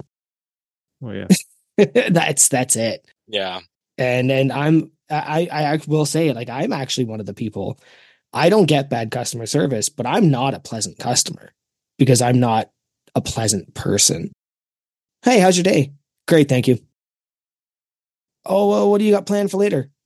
To pay for this and leave. Like, that's me. Yeah. That's not a bad customer service experience, like, to me, because I know that that's just me. I'm not here to talk. I'm here to buy my fucking energy drinks and go home. Like, so. Oh yeah, I have plenty of stories of I used to have this idea that I really enjoyed it when somebody would come up and they were angry, and no matter what I was able to tell them, they went away and they seemed less, Yes. they were better. I used to be the whisperer of that too. Yeah. Yeah. But I have, we talking about the retirement community that would come in. There was this one guy who would come in and always say, "Well, at Ralph's, they do this." Ralph's is a Kroger company, At Ralph's, they would do this. At Ralph's, they would do this. And at one point I said, "At Ralph's, do they treat you better than the way we treat you?" And he says to me, "Yes, they do, Andrew," because he was a regular customer. And I said, "Well, you must treat them a lot better than the way you treat us." Mm-hmm. And he said, "I'm sorry, Andrew. I didn't realize." Yeah, Yep. And sometimes like I said before, it's that name tag. The name tag seems to make people think they can talk to you in a certain way. And I have had to actually look at people because I don't like bullies. And bullying me is one thing, right? Like, I can deadlift your whole family, like, whatever. Like, I'm not scared of you. But if you threaten one of my guys, right, one of my team, I've always stepped in. And that's when I'd be like, "Look, man, if this isn't the level of service you want, if you're mad that I'm taking too long with this person, do you think I'm going to run through you in 2 minutes?" No, I'm going to be the person that takes the time to make sure you're comfortable and everything we do together is fine. If that's not the level of service you want, there's this place across the road that'll hustle you right through the lineup and give you the fastest service you've ever had. It'll be shit and you won't get what you want. But hey, man, it'll be faster. Good for you. And then I had to write emails to some higher ups. I had to account for that one. I said, feel free to shop anywhere else, man. Like, go ahead. But like, if you don't like the service I'm giving this lady, you're gonna hate the service I'm giving you, right? Now, Andrew, when in your youth, when you were a stud soccer player, as we've heard, Soccer I player. hear you kind of gave some bad customer service to some of your opponents. You broke 3 fucking guys' legs over the course of your career. Wait, you played a guy with 3 legs? Yeah, me. They like to think they had 3 legs. Is that factual? Did you fracture some shins, I'm guessing, or some femurs? What'd you do, buddy? Well, for the record, and I will say the game has gotten quite soft now, but nothing I did ever received a red flag, even a yellow card. So they were all legal tackles in the day.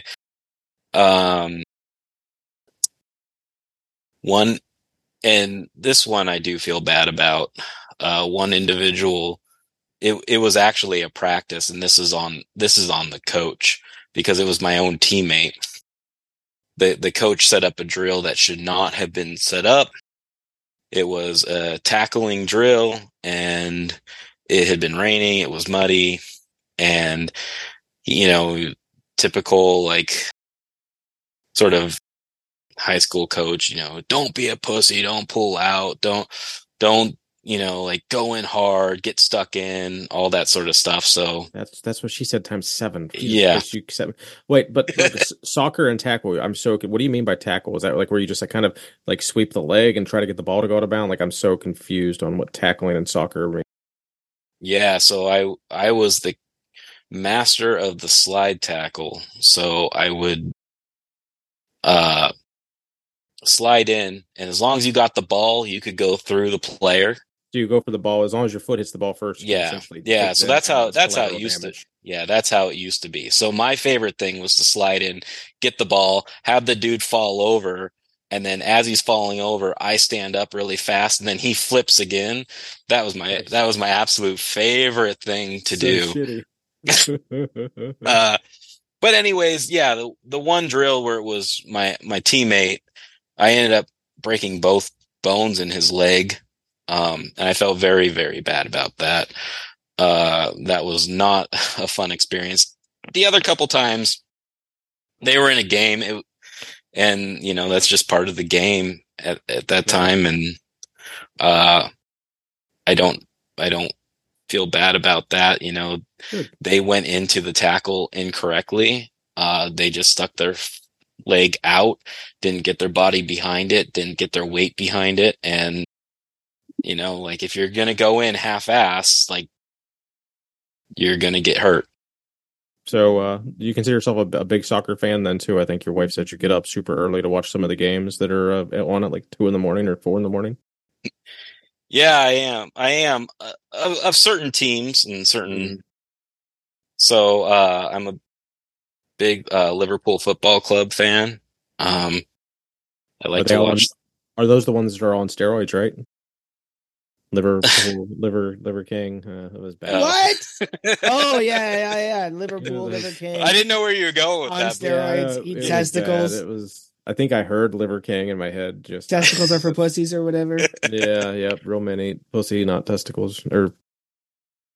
Yeah, I get up early, but I don't know if that's just like also like I get up early for work, and maybe it's like a dad thing where that's also the time where I can sit in complete silence and darkness and drink my coffee and just like watch something, and that's what I enjoy. Yeah. Now, do you call it football or do you call it soccer? I go back and forth. So if I'm speaking to any of my like British friends, I will not Big David. He's not a friend, is he? No, He's a good guy. We haven't made it that far yet. We'll see. Gotcha. So it's still soccer to Big David. That's good. Yeah, but I did grow up playing here, right? Yeah, I'm no, it I'm makes sense. American, like, so like I find it very weird if I'm talking to my good friends that played and stuff to be like, oh, remember when we were playing football? It's like, come on, I mean, we played soccer. No, that makes I do, sense to me. yeah. Would you like to play a little fuck, marry, kill soccer players? I tried to pick a handful of pretty famous soccer players and see what you have an opinion on. Okay. You ready? So we're gonna go with FMK, Pele, or is that how you pronounce it? I'm assuming. Pele. That's really bad. Yeah, Pele. So Pele, Lionel Messi, and Ronaldo. FMK. Okay. Right off the bat, we're killing Ronaldo. Okay. I dislike him. I have always disliked him. I'm glad we'll That's make it easy for you. Yeah, that's not to say he's not good. He is, but he's such a little bitch. He always has been, and some of that also comes from the fact that he played for Manchester United, which I dislike. But he's just always complaining. So let's deal with the other. Pele. Pele and Messi. Like, it's like Messi, it out. Messi is brothers it out. Sorry. Messi is so good. So good. Pele is like revered as one of the greatest of all time, if not the greatest. So who am I marrying and who am I kind of one night standing here? Mm-hmm. You look at it too. How would Pele hold up in today's game? Would he be as competitive, or or was he ahead of his time? Could he hold up? Because he was more like 80s or 70s, wasn't he? Or when was he? Yeah. 80s. No, your time periods are not off. I still say I have to marry Pele. Okay. Because he did a lot for the sport. Also, I know Messi's doing a lot for the sport in America, coming here and playing. Mm-hmm. But when I'm thinking like Messi's sort of the young hot thing right now, right? So yeah, but how would they look? How will he be looked upon in 20 years? Kind of. I don't know. Okay. I think he's yeah. Got your good answers there. So, out of the soccer, so would you say? Okay, so here's another one, kind of a follow up to this. So, favorite soccer player of all time and best soccer player of all time. Two separate answers, if it is two separate answers.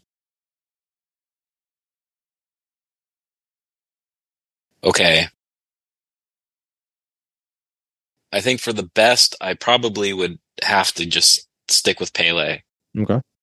But my favorite, and maybe this is my age, or when I really became aware of what's going on and watching it, is Steven Gerrard from Liverpool.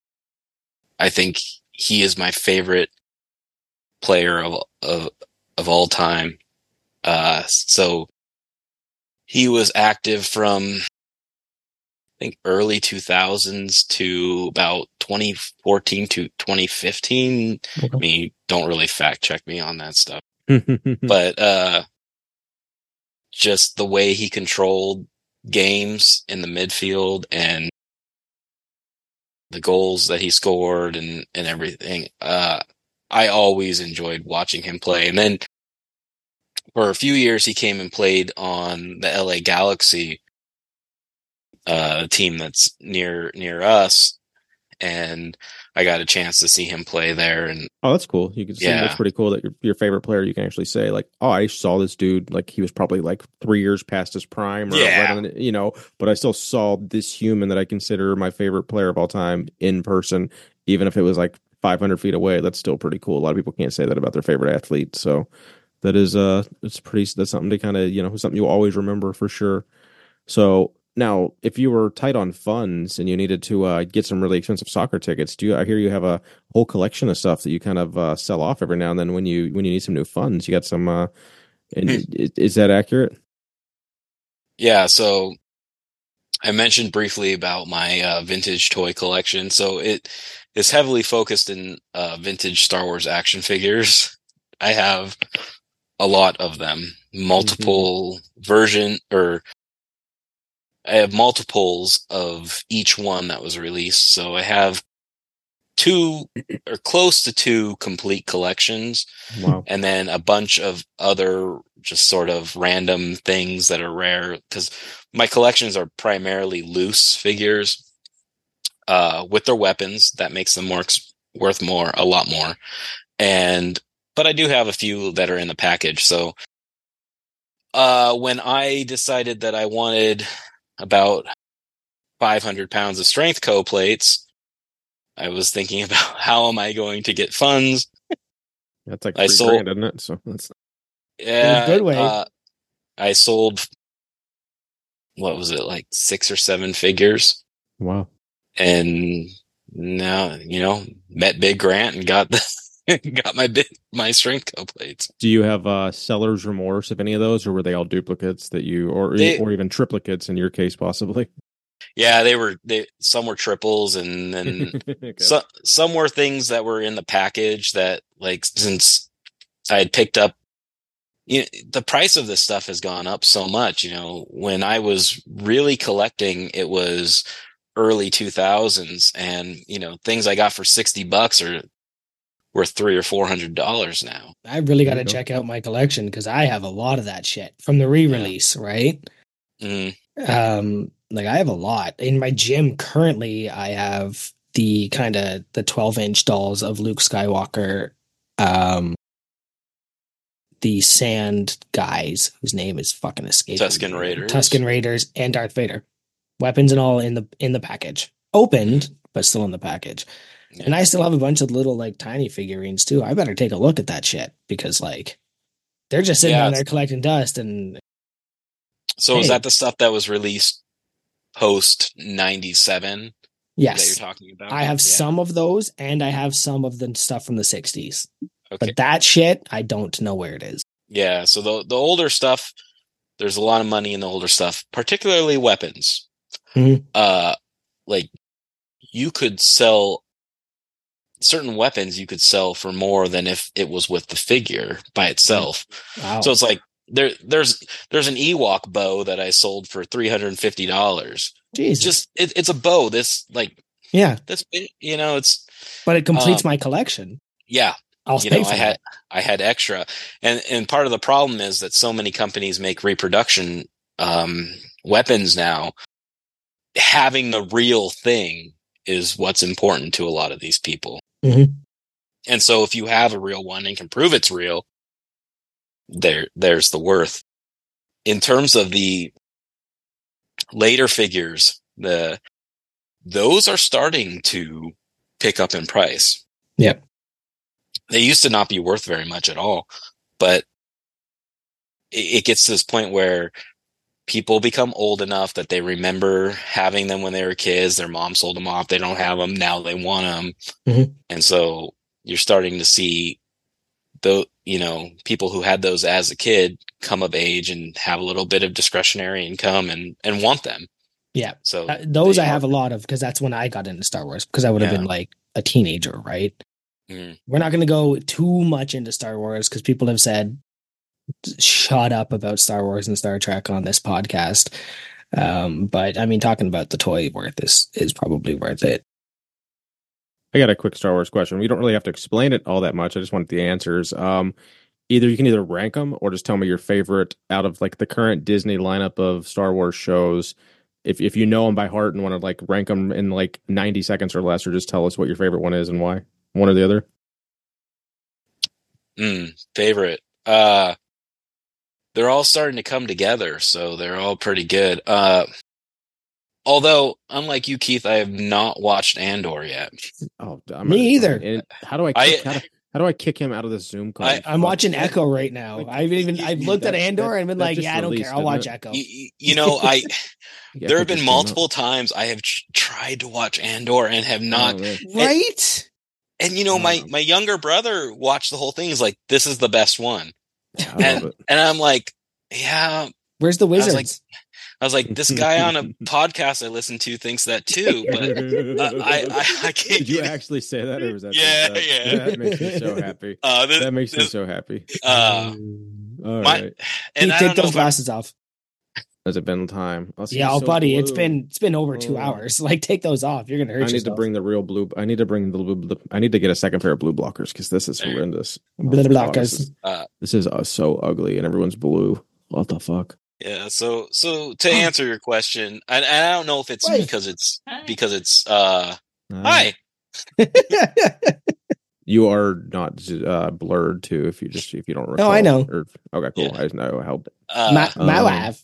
Yes, it was. I would say, and I don't know if it's because it's new, but Ahsoka really has been my favorite so far.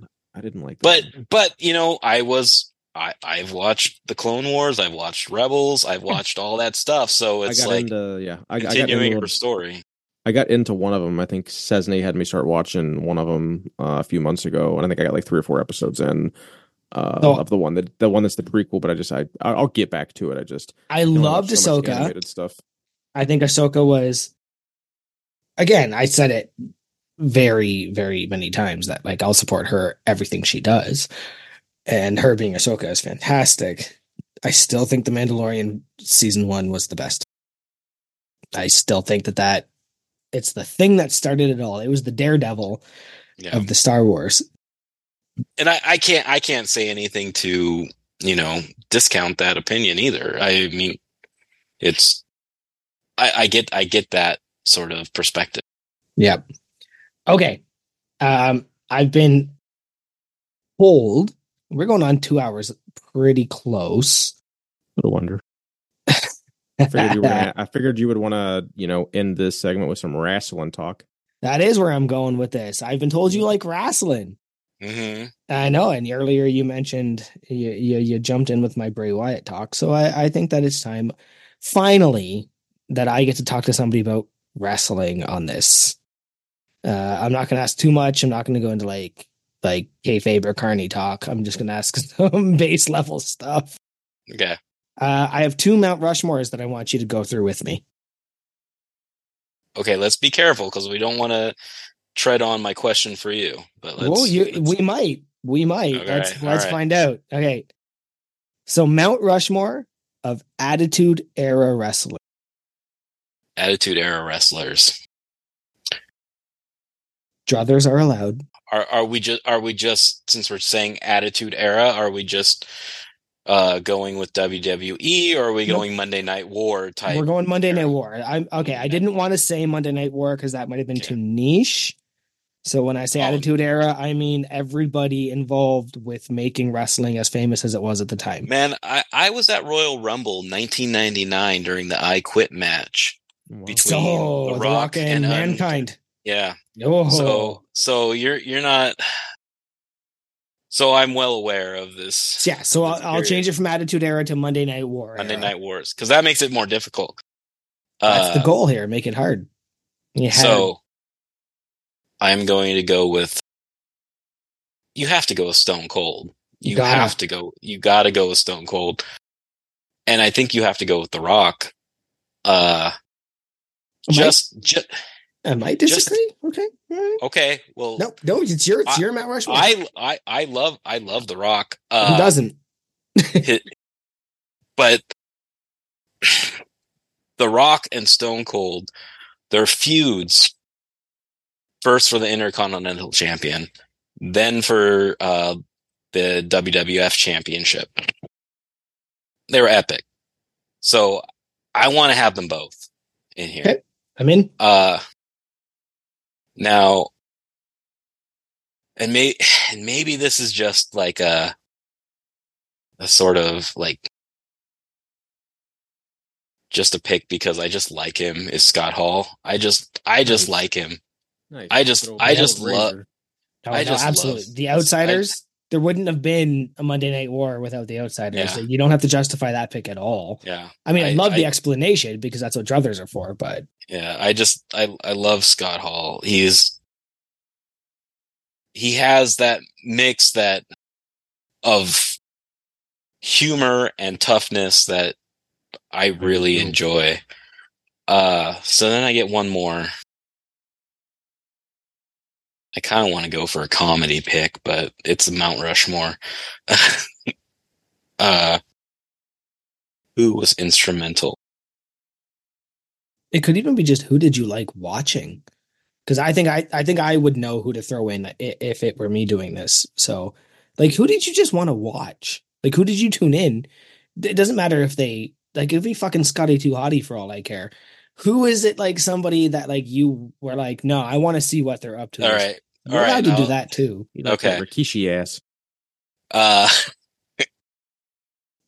My pick there is Val Venus. Hell yes, from Val Venus, Scarborough, Canada, right up the road. Val Venus was hilarious. His gimmick was unbelievable. Yeah, can't do that nowadays. And he's a really good wrestler. He was actually really good. Yeah, he was really good wrestler.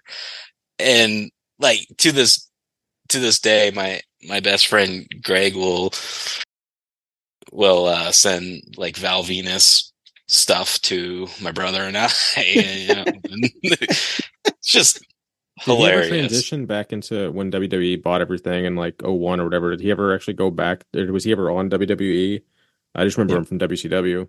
He was always WWE. Never WCW. You're right. Yeah, I don't know why. WWE, and then he was Val Venus. Then he was in Right to Censor, so he became like less of this like porn star and like more. Wasn't it? Yeah, and then he was in TNA for like 2 episodes or something. Yeah. When Hogan came into TNA and was gonna like make TNA like reignite the Monday Night Wars, but something happened with like tapings or something, and I think his name's Scott Morley. He couldn't do it anymore, so he was there for like 3 episodes and then quit. Like, yeah, he ended up coming back, I think, a little bit, but I don't think anything worth. Yeah, I remember he had the most like awkward intro. Like it was so like as like a 13-year-old or a 12, probably like 11-year-old. Honestly, it was like, oh wow, that is like he's just pretending he's a porn star. That's weird. Mm-hmm. Yeah, it was. That was definitely over the top. That's It wasn't as bad as The Godfather though, coming out with his host. The Ho Train. The Ho Train. Yeah, that was good. Okay, so that would lead up to the next question, and this one's a bit. Am I coming through like echoey? Yeah. Okay, I think you're okay. The Mount Rushmore of current wrestlers. So I don't know how much you've been paying attention currently, because I think that there's a lot going on between AEW and TNA and ROH, and like there's so many incestuous relationships in wrestling right now where these guys are jumping back and forth, blah blah blah. Who are you paying attention to now? And I love this stuff. I wish we could talk about wrestling. I would have a whole thing. I think that they talked about wrestling for like 30 seconds on one of the episodes 2 weeks ago, where they talked about Triple H's entrance or something like that. And then I was just like, you fucks. Like I could have been on this. I was so actively Googling what people's finishing moves were because they couldn't remember the names of I was just like marking out, and I was like, I have all these answers. So it's fun that I get to talk to somebody that actually kind of might care about wrestling a little bit. So Mount Rushmore of current wrestlers. Now that doesn't have to be today. I'll say I will open this up for you for the PG era. Okay. Yeah, I watch pay-per-view, and now it's probably like the big pay-per-views. Yeah. I stopped watching when Bray died. Like, I will be honest, I haven't watched a single full episode of wrestling since he went away. Yeah. But I watch the highlight reels, and I'm going to watch Royal Rumble. Royal Rumble's the best. Yeah. Because it's when you get all the swerves and all the surprises. But like, is there anybody you care about right now? I like I like Cody Rhodes. Mm-hmm. I do like Cody Rhodes. I think that he, I've been watching him since he was, what was it? He was like that Stardust type character. Mm-hmm. The So mustache, to the see, mustache before that, he was the yeah, nerd, and the intellectual before that. yeah, and he came out. There was a time when he would come out and like he had like give like people bags, or he would have a bag on his head or something. Like he didn't want people to see him. Uh, so I like Cody Rhodes. I'm trying to think of who else really captures my attention. I like what they're doing with, damn, I can't remember his name, but like Rey Mysterio's son right now. Where he talks about how he Dominic Mysterio. Dominic, how he spent time in jail or something, Is he the same stature as his dad? Like just like No, he's much 5'3"? bigger. He's Okay. bigger. Yeah, he's bigger. If there is a villain a heel better than Dominic Mysterio right now, it's MJF. Okay. And nobody else. Like that dude, like kids spit on him, Dominic Mysterio. He's so hated Yeah. and he's so good at it. It's almost uncanny. You'd have to try harder, right? I think the last great villain was Triple H, Roddy Piper, and Dominic fucking Mysterio. He's so good at being hated. So I'm with you on that one. Yeah. I like Bailey, but she hasn't done all that much lately. Yeah, she's. I liked her maybe 5 or 6 years ago when she was having those feuds in NXT.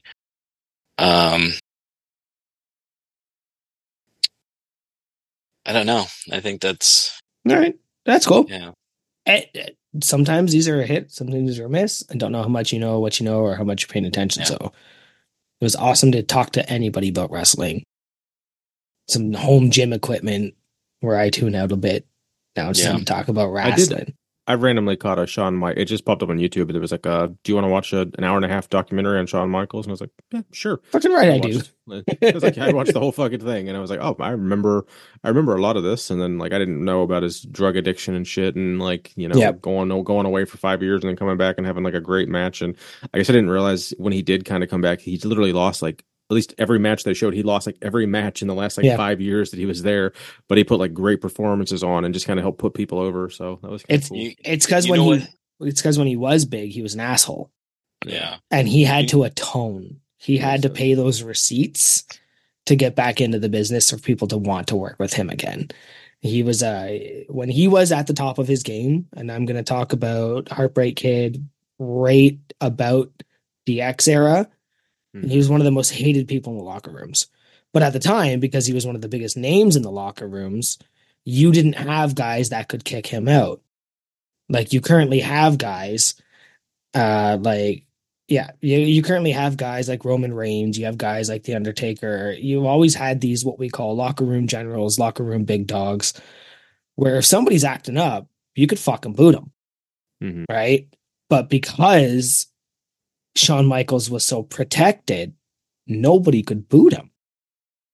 Right? And that was a big problem. So when he did go away and then came back, he didn't come into a locker room of people like, yeah, we love you, come back. He came back into a locker room of people like, don't do what you did before. Like you made us all not comfortable. And because wrestling is such a tight-knit community that kind of thing happens. Yeah, it was crazy when they said like him and Triple H and he couldn't remember if it had been like a year or 2 years they didn't talk to fucking Triple H. I was like, that's so like I don't know. I guess I've never fucking wild. Been, I've never had a drug addiction problem, so I guess I can't really. You don't really when people are remembering shit that happened when they were dealing with drug addiction. I guess it does make more sense of how they just like shit just gets blurred and like when they're recounting stuff and it's just all like. How do you not remember like slightly more specific? You're just giving like vague memories. You don't have actually specifics. It's like, oh, because you were in a drunken fucking, pill-induced stupor for fucking 20 years. And in an industry where your entire job is to beat up your body consistently for hours and hours and hours. So moving on from wrestling for now, because I get the feeling it's going to come up again later, we have another fucking brand new affiliate. We do. So, we try not to, I'll talk about this one pretty in depth for the first time, and then from there, we'll see. I obviously don't want to, come in your guys' ears too hard about all these affiliates. Just we get them. we get a lot. Like it's kind of getting. I got solicited for 2 separate ones today, and I wasn't going to turn them down. But I said to Morgan today, I was like, every day. This is fucking out of hand that how many people want to like jump in and join us. But at the same time, I think it's a reflection of what we're doing, how we're doing, and the people that stand behind what we're doing. So tell them, because I have no clue who this is. Never heard of them. Don't know who they are. Go. But at the end of the day, though, Massonomics is the only paying sponsor, so make sure you give them all the kudos. But if you get the opportunity to use any of our affiliates, they are all code unpaid and save you anywhere between 5 and 10% off. We will appreciate that. So my good friend Ashton at Freedom Fitness Equipment reached out to me and wanted to see if we wanted to set up an affiliate link, and was like, yeah, let's go ahead and do it. So he is a gym equipment distributor out of Charlotte, North Carolina. He does a lot of commercial stuff as far as like he'll resell and refurbish a lot of like commercial cardio equipment, and then has a bunch of new stock equipment that he sells. So I mean, he does do free pickup if you're in Charlotte, North Carolina, but he also ships stuff nationwide. So basically, his little spiel he wanted me to read here for you guys is, okay, tired of paying stupid prices for gym equipment you're going to use and abuse anyway? You need to get hella swole without selling a second kidney? I got good news. Look no farther than Freedom Fitness Equipment, the best place to find steals on new and used fitness equipment. Give your gym a facelift and stay big with code UNPAID. And that's freedomfitnessequipment.com. Save 5%, it looks like. I mean, that's pretty dope. Right? That's our first equipment affiliate. So stoked. I'm in. Use it up if you're gonna. I spent some time on the website today, and I didn't really get anything, but it's pretty cool. Yeah. He's a cool guy. I mean, I've seen him on other podcasts with Keith. He's very big in the industry. Like he gives back as far as like he's always on. He's got his own. He puts out a lot of his own content, but he's also helps out with a lot of the other guys. Like I've done a couple different, I think at least 1 or 2 different podcasts with him on like round tables with the Garage Gym Experiment. So I already had a rapport with him. I met him at Home Gym Con. Save 10% on code unpaid. Come hang out with me and Ashton. And I want to say the current Home Gym Con crew count that I know of is going to be me, Joey, not our Joey, another Joey, in the home gym community. Joey E. I can't ever pronounce his last name. Carp, probably. I think Carp's coming. Cool. He's working on it. And Hurt Locker is technically crew, not super active, but he is a supporting member. That's dope. And then Big Chris from BeltFed, who is who's a new crew. If anyone's not familiar with him, he's basically like, if you're going to buy a belt for powerlifting, I always tell people to go to Pioneer. If you don't want Pioneer, go to Chris at BeltFed. BeltFed is like no. I'm saying like those are the only 2 belts that I would recommend. I don't tell people to go buy a fucking Inzer belt, and don't go buy an IPF belt or an SBD belt unless you need to compete in IPF. So like I like Pioneer just because it's all I've ever worn. But I met Chris and his wife at Home Gym Con. They're really fucking dope people, and he just recently joined crew as of like this week, I think. So possibly a future guest if he sticks around and wants to be on the podcast. But sorry to harken back. Freedom Fitness Equipment. Code unpaid. I'll add to Big Carp had a giveaway for BeltFed. Some handles. I won that. Yes. Yeah. So it was pretty sweet, and Chris hounded me for my unboxing video, so I had to put it out there. I like them. I still owe Big Carp some video of me using the handles. Got sick just after I got them, but they're super cool. Yeah, I like BeltFed string. So I think it's about time. I think we've had enough affiliate ads. Yeah, I'm good for the week. To jump.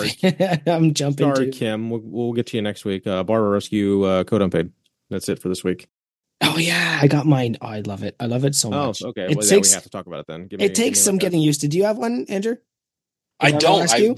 That is something I really want one. Yeah, it's one of those things Yeah. that just like it's like, well, I don't need one of those, and then I get one, and I'm like, how did I ever survive without this?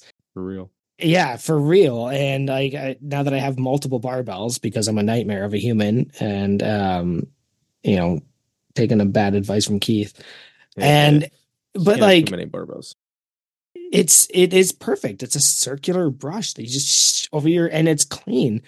And it's a weird I didn't have one before. It's just one of those like it's almost like a drink spotter. It's a bit like a drink spotter where you look at it and you go, I don't need one of those. Then you get one and you go, how did I never have one of these? So Barbell Rescue it's up there with the weird niche stuff for home gym owners, even commercial gym owners, because I've seen them at some of my meets. That you should definitely get your hands on one of those. And if you want to save $5, use code unpaid. That'll pay for half your shipping, to be honest with you. Absolutely. All right. Well, I'm pretty content. I think we're definitely over the 2 hour mark now, so that is the perfect time to get into a little unpaid or underrated. Big Andrew Garrison, you are familiar with this game, I hope, but do you want to explain it to the listeners of how you play unpaid or underrated? I have my druthers. I can't ride two asses with one horse or whatever, as you have put it. I'll never get that right, and now I'm not going to learn just for the spite of fuck you guys. Yeah. I'm never going to say it right. No line riding. All right. Unpaid here is technically overrated because no one wants to be unpaid. So it sounds like you've listened to an episode or two because that's you're paraphrasing Big Keith a little bit there. Oh like yeah, I've listened to every episode. I love it. I love it. Now, did you when you did listen, have you been like you listened to every episode from the very beginning and listen when they come out, or you kind of like got behind a little bit and then had to binge a couple because you knew you were going to be a guest, or? No, every Tuesday. Love it. I love it. Yeah. So when you guys were talking about, starting the podcast in Discord, I really wanted to throw my hat in there and be like, oh yeah, I want to be, I can help and be part of it, but I don't have the time. And that's why that's why every chance I get, I try to make it known like how much I appreciate the amount of time you guys put into this, because I know it's a lot. Well, what'll really help is if you go ahead and order a Barbell Rescue brush and use code unpaid. There you go. Okay. I'll talk to my wife about it, see if I can. My wife. Yeah. All right. So unpaid or underrated for Big Andrew. My number one question will be labor unions. What do you think about labor unions? Ooh. Is working in a grocery store that had gone on strike a time or two. You're kind of familiar with this situation, I guess. Yeah. Political realm.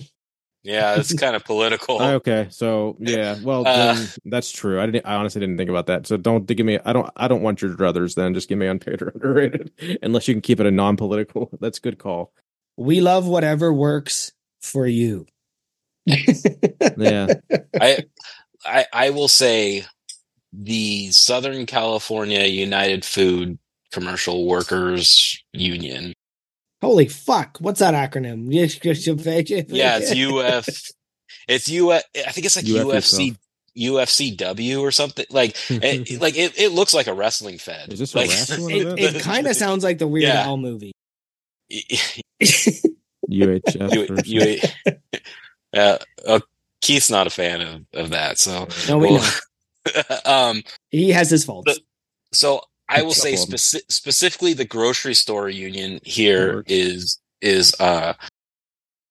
unpaid, because yeah, we were on strike for 6 months, and like I don't want to get into all the political stuff about it, and people have their issues with unions, and I don't necessarily think unions are bad, but the one I was in, I would say, is unpaid, because I don't think that they tried very hard to find a good solution in a timely manner for us when people, their houses and stuff I was in college. It was a different time for me, but there were people that this was their career and they needed to get back.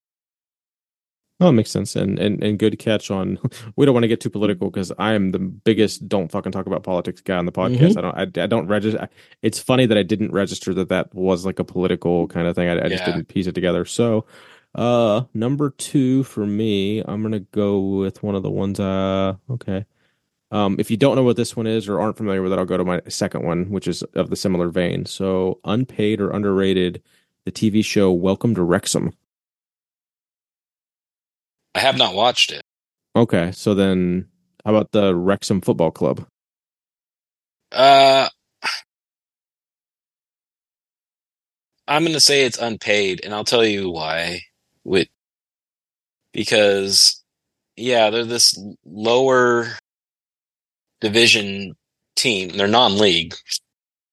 And that's cool. You know, if it's your local club, so people of Wrexham, it's probably underrated because you know you have all this stuff. But just because you have some money behind it, you know, now you have all of these people in America. They're like, yeah, Wrexham, you know, whatever, that are all into it. Just like it's unpaid. Like they're not they weren't supporters of this team before. They're just supporters now because it's a popular thing. And I think that's the definition of unpaid. That makes sense. For the clarity, like I really like the show. My wife got into it. She really likes Ryan Reynolds and the other dude, Rob McAnally. I love Mac. I love Mac. Yeah. He's one of the funniest guys I think there is, but I think the show is great. Yeah. I don't really. I could take or leave the soccer club, but Yeah. the show itself, their banter back and forth, and how they keep fucking with each other on their birthdays. They give them this most outlandish gift that's just super embarrassing and like kind of detrimental to them, kind of thing, like to the other person. It's just really funny. So I guess this is going to show my ignorance. What do you watch it on? Like, I don't even know what service it's on. Yeah, I haven't watched it either. I think I have it on Crave up here. I'm pretty sure it's Hulu. Like yeah, Crave and Hulu makes sense. Yeah, no, it's an FX. I think it's an FXX show, but I have it. We have. I can log in through my buddy's Spectrum on FX, and then we have Hulu. So whichever one it hits first.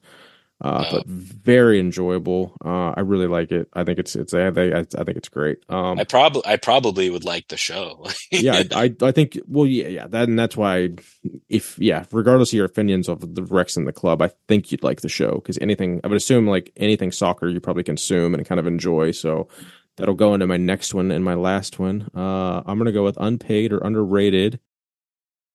You're doing 4? Hit me up. No, the other one I crossed out when you were in the bathroom was something we talked about earlier. Oh, I went to the bathroom, everybody. Yep. Joey went and took This is fucking 4th time this podcast. I have the bladder of a pregnant elderly woman. Like no, I've only asked 3. That's just the bagging meat with non-meat products we already covered, so I crossed it out already. So for my last one here, Ted Lasso. I hope you've at least seen this one. If you haven't seen this one, it's like, what the fuck? Come on. That's tough because I wasn't too much of a fan of the last season. The last season was hurried. It was not a great season.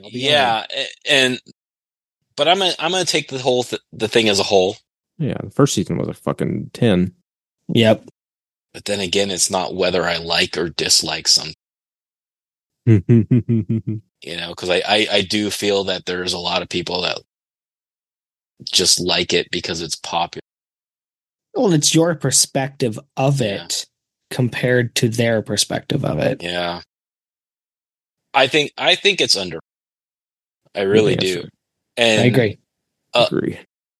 Some of this also comes from like he did that. I think he did that on SNL like way back when. Like it was an American it was an American coach comes to England. Like it was either a skit there or something. Like it was done like years ago, and then to see it, and I think he shopped it around as a show, and nobody really picked it up until Apple did. and then to see it come to fruition, it's like it was a really good show. It was, and I don't care. It's underrated. Absolutely. I think most people that watch it agree with that. So cool beans. Hand the baton to my co-host. I think Ted Lasso was one of the first shows in a long time to make me fucking cry watching it. And it was when particularly his wife showed up and he kind of came to terms with the divorce right there in front of all of us.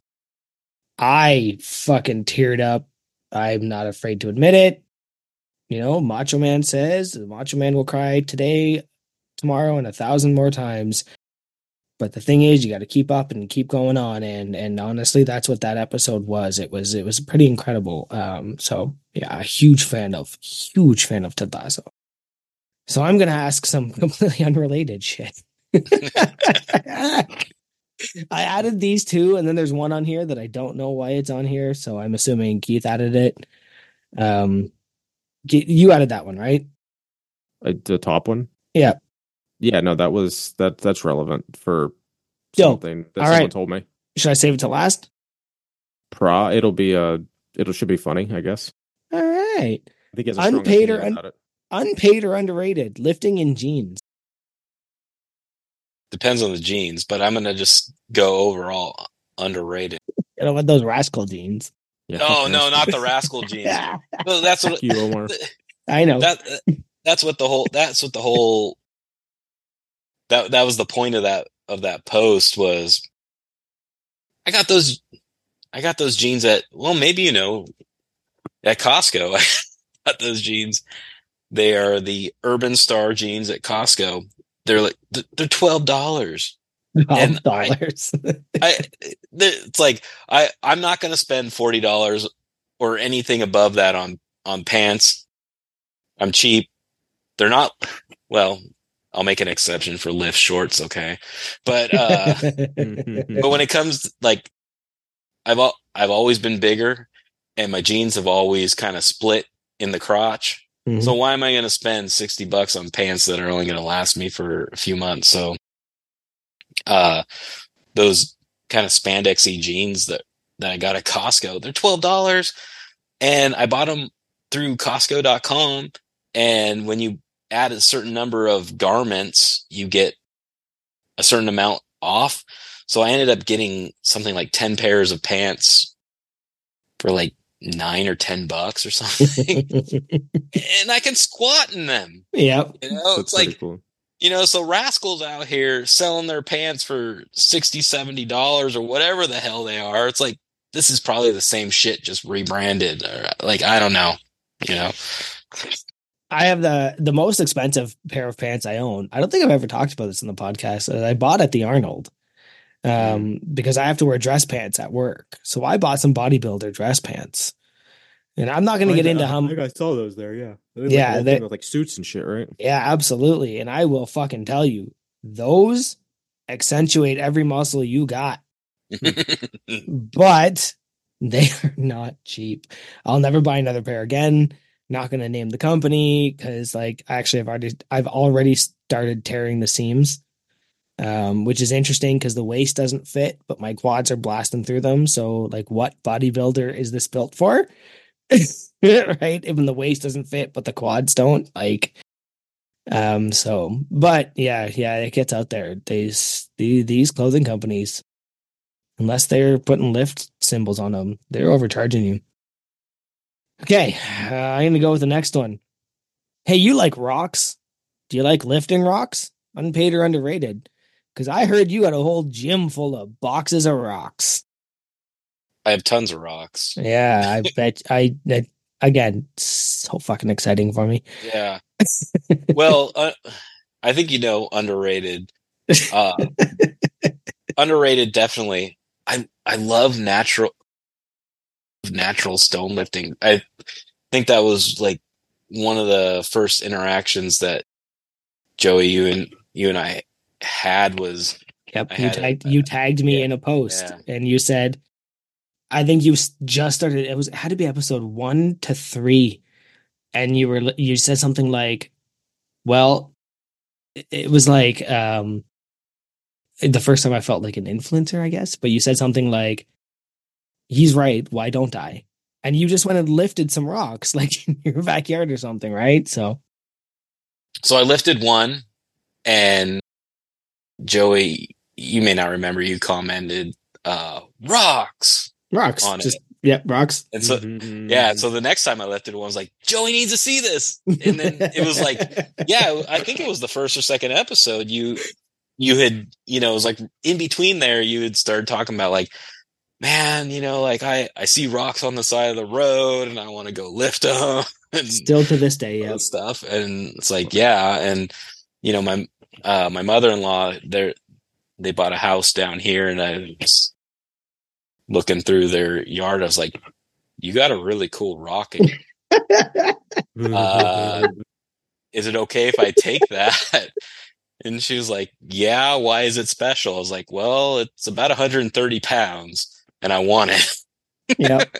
It's such a weird, yeah, it's such a weird concept that like, I want to lift that. There's a rock. It looks really heavy. Can I just lift that? And everybody around you is like, what's wrong with you? Well, but like, I just want to lift it. I just want to see how heavy it is. Can I lift it? Yeah, like even this week, I don't get to be in the field all that much anymore. I write a lot of reports, but I've been in the field this week, and there's been a lot of big rocks. So, a lot of it's like construction workers are doing stuff and looking for things. I started moving some of these big rocks out of the way, and one of the excavator operators like, "You're strong," and I was like, "Thank you, sir." Yeah, like, but it was in my way though, so I just had to move it. Yeah, you don't have a tractor for that. No, you took too long, so I did it. Yeah. Yeah, it's like he's got this excavator, and I'm like, you know what? Instead of using the bucket to scoop this up, I'm gonna lift it and throw it into there. Yeah, I've got goals to hit. I'm gonna do this myself. It's funny because like my dad built this entire garden in our front yard before I ever even moved up here, and it's just full of these rocks. And I finally just spotted the one day, and I was just like, I want that rock. And even he was like, that's like a granite rock. Like, that's not like a normal rock. That rock is heavier and denser than it looks. And I was like, good. That's the one I want. And he goes, when I got that, we had to have 2 people help me up into the pickup truck. And I was like, yeah, that's the one I want. And I carried it to the backyard and like laid down and cried. It was so fucking heavy. And I was like, yeah, I chose the right one. This is the guy. This is the guy. So I'm glad that one actually panned out. Oh yeah, definitely. Like, does he like lifting rocks? I don't know. He has a garage full of rocks. and then before we knew that Big Hot was behind the Orange Glaze, he had that post about crew lifting rocks, and I was like, I'm surely going to be in this one because I lifted rocks and I didn't show up. I was like, oh, I mean, I didn't know it was Big Hot that was behind it. I thought it was somebody else. That's a whole other story. How I think everyone was wrong on that one. Yeah, it's another thing about like how scared I made myself that I had convinced myself it was this other person that I had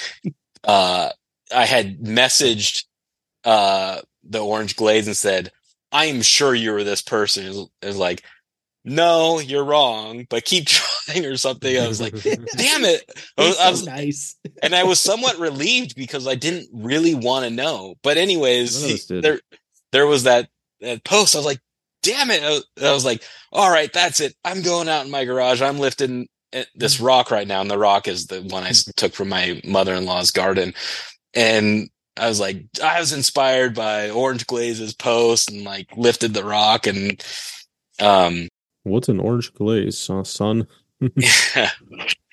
And Big Hot like graced me with a video of my own lifting that rock, which was not my intention. I was just like, man, I wanted to be in with the other crew lifting rocks. Okay, This is the last one. I don't know why it's on here. I assume it's relevant. Let's hope that this goes somewhere. Unpaid or underrated. Pam Beasley. Pam Beasley. I bet my little brother put that on there because Pam Beasley. So she's from The American Office. I don't know. Keith probably doesn't know who she is. No, I absolutely know who it is. Oh, okay. Oh, it's me. It's me. I don't watch The Office. Okay, so she's from The American Office. She is the worst. Mm-hmm. Everybody. She was the one where it's like, Jim was after her and she was dating Roy from the warehouse, and you really wanted her and Jim to get together, and then they did, but then Pam had this issue. She went to art school and then was a failure at that, couldn't finish that, just like she failed at her relationship with Roy in the warehouse. And so she comes back, and then Jim wants to go off and make a better life for his family, her and everybody, by starting being part of this new company. And she's giving him shit all the time about it. She's just the worst. She's the villain of The Office. I can see that. Actually, I can see that. Yeah. From what I have watched. Yeah. So you start out thinking Michael Scott is the bad guy. No, he's just stupid. He's just stupid. He's that kind of lovable stupid. Pam Beasley is unpaid. She is the worst, and everybody would probably have been better off in The Office if. Wow. And the fact that her, for some reason, and this is the other thing that really grinds the knurling off my Texas Power Bar. They switch her mom for some reason in the seasons. It's like one season, it's one lady is her mom, and then the next season, if there's a different lady that's her mom. It's like, come on, continuity, folks. Yeah, that always bugged me. Did you enjoy when Michael banged her mom though? Because she was so devastated and pissed off by it. Did you get a little redemption of haha, fuck you, you got it, what was coming to you kind of thing? Or that was pretty funny. Yeah, but I did dislike that it was a different mom than the first time they showed her. Ultimately, this show sounds like it sucks. So I love the show. I think it's hilarious. I mean, my wife and I, we used to play this game Office Roulette, where we would we wanted to watch Office. We didn't care what episode, and we just close our eyes and scroll one way, scroll the other way, scroll and click OK, and then whatever episode showed up, we would watch, and we would just really enjoy. Yeah. Yeah, I feel like you can do that more with Office than a lot of other comedies too. I don't think the Office. Now, do that with Letterkenny. You'll have way more success. It's true. Letterkenny has almost no continuity. Correct. All right. Well, that brings it to an end. I think you got, you passed. That is, as Joey likes to say, you did pass. Couple cool beans, and we'll hand it over to you. You got anything for us, buddy? Yeah. So I think Joey knows where I'm going. So I'm going to start with you, Keith. I have a question for each of you, which I think will garner some sort of discussion, and then maybe something that's a little bit serious, Goose, that may just end up being a comment. I don't know. So for you, Keith, what you got? So, in your putting together your vintage weight collection, when you were doing this, I'm thinking back to some of the stories I hear from Big Rob on his Vintage Weights podcast. Some of the older episodes of Massonomics where Tanner and Tyler actually would go pick up. Do you have any interesting stories about houses you went into to collect these weights, or just an experience of buying? I've been all over the Northeast buying shit, man. It's been great. I put a lot of time behind steering wheels to go get stuff. I met a dude, like I was working in Albany. So I was like, I live in Rochester. I was working like 3 hours. Like I was staying in a hotel for my company, like 3 hours away from here. And then from there, I was able to meet up with someone that was another like 2.5, 3 hours away, I think. Like, and it was either Connecticut or Rhode Island. I don't remember which one. And I just met him at like, I think he even drove like an hour to meet me too, because it was like I had such a long drive. And it was like the dead of winter. And we're just shooting the shit about vintage weights. Like in like a 20-degree parking lot for like a half hour, just freezing our asses off. But like it was like you found that kindred spirit. Now that was one of the first times I actually bought something off another collector, kind of, and wasn't just like as people call it, like I didn't find it in the wild. Like I mean, it was going rate, but it was like a premium. So it wasn't like all the times where I like would get shit at like 20 cents a pound and be like, oh well, that's definitely worth like 10 times that or whatever. But just being able to actually talk to another human in person. This would have been like 2016 or maybe something like that. So it was like, a long time ago before like it was pre any of the Facebook groups, and like all there was like the bodybuilding forum, which was just like you had to fucking jump through hoops to even like be able to create an account to be able to talk to other people. So like I had like minimal to no communication with other collectors at the time. So being one of the first dudes actually just talked to for like a half hour about like gym equipment, like about specifically, I bought, I think I bought 2 or 3 pairs of round heads that were like, the bigger ones. It was like ones I needed. I might have even had to buy like more. I think I had to buy like four. I might have even had to buy multiple pairs, but I only needed like half of them. The other ones were duplicates that I did turn around and sell. But just talking to him, and I think he told me he had like 4 or 5 pairs of deep dish at the time, and I was like at the time I was like, oh, I didn't have any deep dish, and then now I'm up to 5 pairs myself, which is pretty cool. But yeah, as far as like the best deals I've ever got, like I've paid fucking like 50 cents a pound for deep dish plates before that go for $1,000 a pair. Like that's pretty fucking cool. But a lot of those didn't really have good stories because we're just buying off people that didn't really know what they had. Every now and then, I did I bought a lot of my milled plates. I bought off this old dude locally, like super old, and I ended up like saving his number, and I would like call him like once a year. Actually, I think I had his nephew's number because he was like so old that he wouldn't like text or anything. So I think he gave me his nephew's number. So I would text him once a year over the course of like 5 years to be like, is so and so ready to let go of any more stuff? Because he was just downsizing his gym as he got older. It was really sad because like the guy was like a widower, and he would always talk about his fucking deceased wife when I went to go buy stuff from him. So that always kind of like made me sad as shit. But he had a sick home gym, and he like had his buddies over. And actually, this is actually a really good point. Anyone that follows my gym or follows me for I'm always taking pictures with my friends, either in the gym or at meets and stuff like that, and I put them in magnetic photo frames and put them all over my ductwork and all over my I-beam.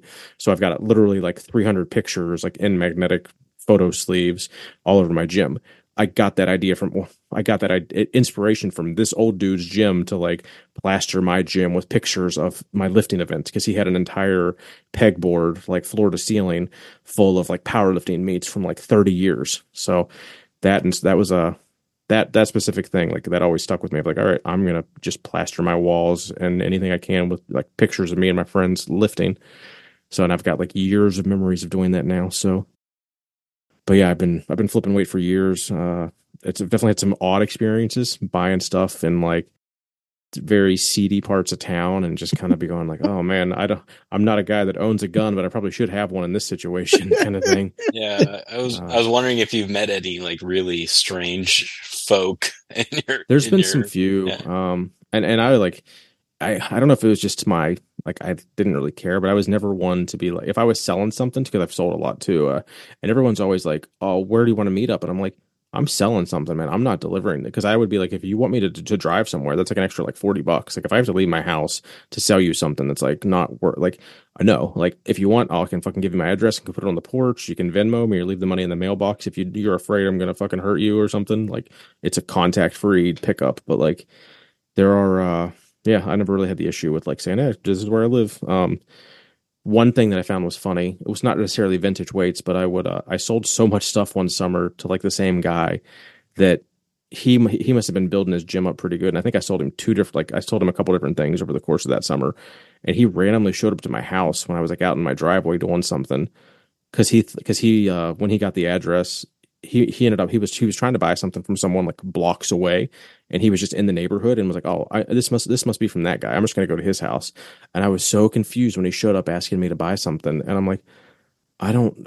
I might have actually even been meeting someone else to sell something like the exact same time, and that's what even made it funnier because like there were two people trying to show up, and I'm like, I know I didn't talk to you today. Why are you here? And he was like, oh no, you were supposed to buy dumbbells. I was like, I don't have any dumbbells for sale, man. And he was like, oh shit. And he looked at his phone. He's like, oh yeah, it's like a mile away or something. I must have just automatically drove here because I thought it was close. But yeah, that's I do have a lot of home gym stories or a lot of buying gym equipment stories, but nothing other than what I've already mentioned really jumps out at the time. No? All right. So then, Big Joey, this is my question. I wasn't going to go with the Mount Rushmore just because it seems like the sisters have stolen that. They did, didn't they? Yeah. And he acknowledged it on the podcast. Yeah. So if you notice, there's a trend here. I've noticed. Oh yeah. You know, they're going to talk about wrestling next week for a lot. You know what? I think it was Crew Falls. So there was one where I made a joke earlier that I said something and they did it on the podcast. And then it was Crew Falls. And they were like, oh yeah, this is just now Crew Falls as canon. And I was like, hey, right here. That was me. But that's okay, man. Ask what you're gonna ask. Let them be damned. So but I think this is better. Okay. It's unpaid and underrated. It's gotta be better. You can choose these individuals from any time period and any era. Oh geez. But do I have to write things down? No. Okay. I want you to build a stable of wrestlers. You have four. You can choose 4 wrestlers, and you get 1 manager. So I want to hear this. I want to hear the stable. I want to hear kind of why you're choosing that person, because obviously some people might not work together. Yeah. And yeah, I want to hear your thoughts. Jesus. Wow. It's not often somebody stumps me.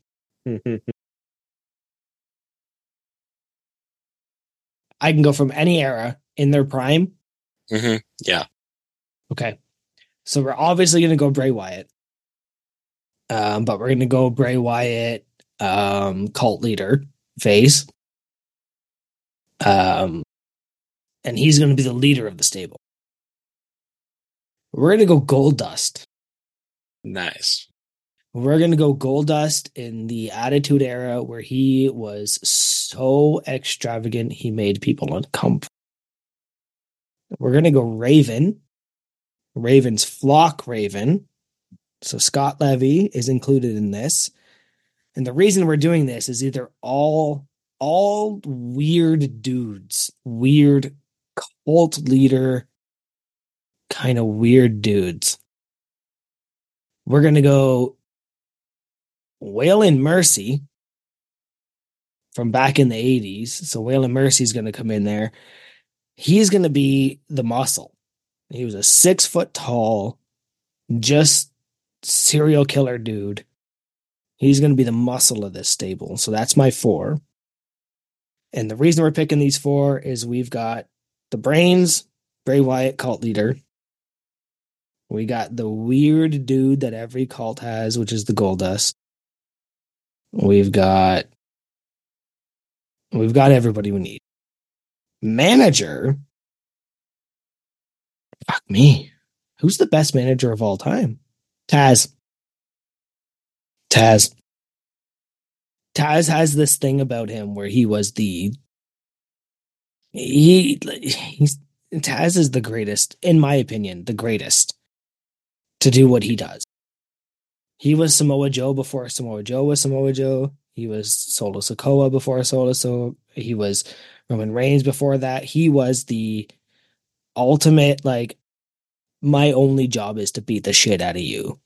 Yeah, and I still maintain that Taz is when Taz came to WWF, You can watch that intro again and again on YouTube, and it will still give you goosebumps. When Absolutely. that heart starts beeping Yep. and the music starts, Ooh, that will. excuse me. I almost thought, not that I think he's a great manager at all, but just with the weirdness stuff that you're going with, like maybe the Jackal would have fit in, but The Jackal. Yeah, he yeah, was yeah. the He was. he I was know that guy him. that was like, we're gonna have intellectual intercourse and all this stuff. He was with the oddities for a while, so he was Yeah. kind of like in that weird, but So, he wasn't all that great. no, but he's actually in AEW right now. He's Cyrus, they call him. He was also actually in ECW, the guy that represented the network back Yeah, when they were trying to get kicked off of TNT. Um, whatever TNT was at the Spike, I think they were called at the yeah, time. Spike. Yeah, I don't think Taz would necessarily be the best manager. I don't really dig managers. I don't think if you have a good frontman, you don't need a manager. Yeah, and that's what it sort of seemed like with Bray Wyatt. You may not need such Yeah, thing. but also Bray Wyatt had the tendency to ramble and rabbit, just talk too much. Keep in mind, I tried to say it earlier, like he played the long game, so he might have been yapping too much. But if you go back and check him out, he did this thing where he said, in every interview I have done for the last 12 weeks or 12 years or whatever, there's a non sequitur phrase. And what he did is he actually wrote a poem. So he would go in there and talk about his opponent, and then he would have a phrase that didn't matter to the opponent, and he wrote an entire poem over those entirety. The Fiend was actually born 9 years ago. So like I said, that guy was fucking long term doing this job. So I don't think like necessarily I need like maybe Bobby Heenan. Yeah. Like Yeah, Bobby the Brain Heenan. I don't. Yeah, like definitely if I was putting a stable together, I'd be putting weird people together because I think that there's a mental aspect to wrestling as well. I'd probably even put what's his face now? He's Darby Allin. I'd put him in there for sure.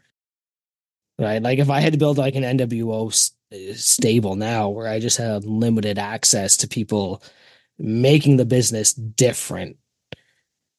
Darby Allin would be in there. Orange Cassidy would be in there.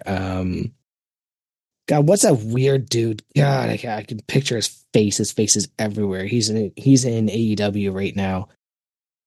He's so nice. He's so nice and evil at the same time. Like there's so many people I would put in there, but if I was building a stable today, that's who I would put in.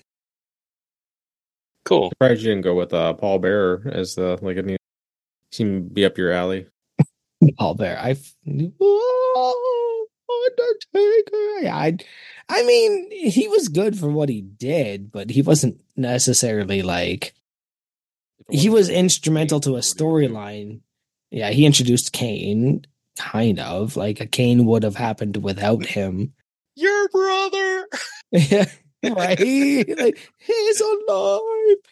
It was over the top wrestling. You might as well put in Brother Love at that point if you're gonna go and like paint his face red and just be like, "I love you."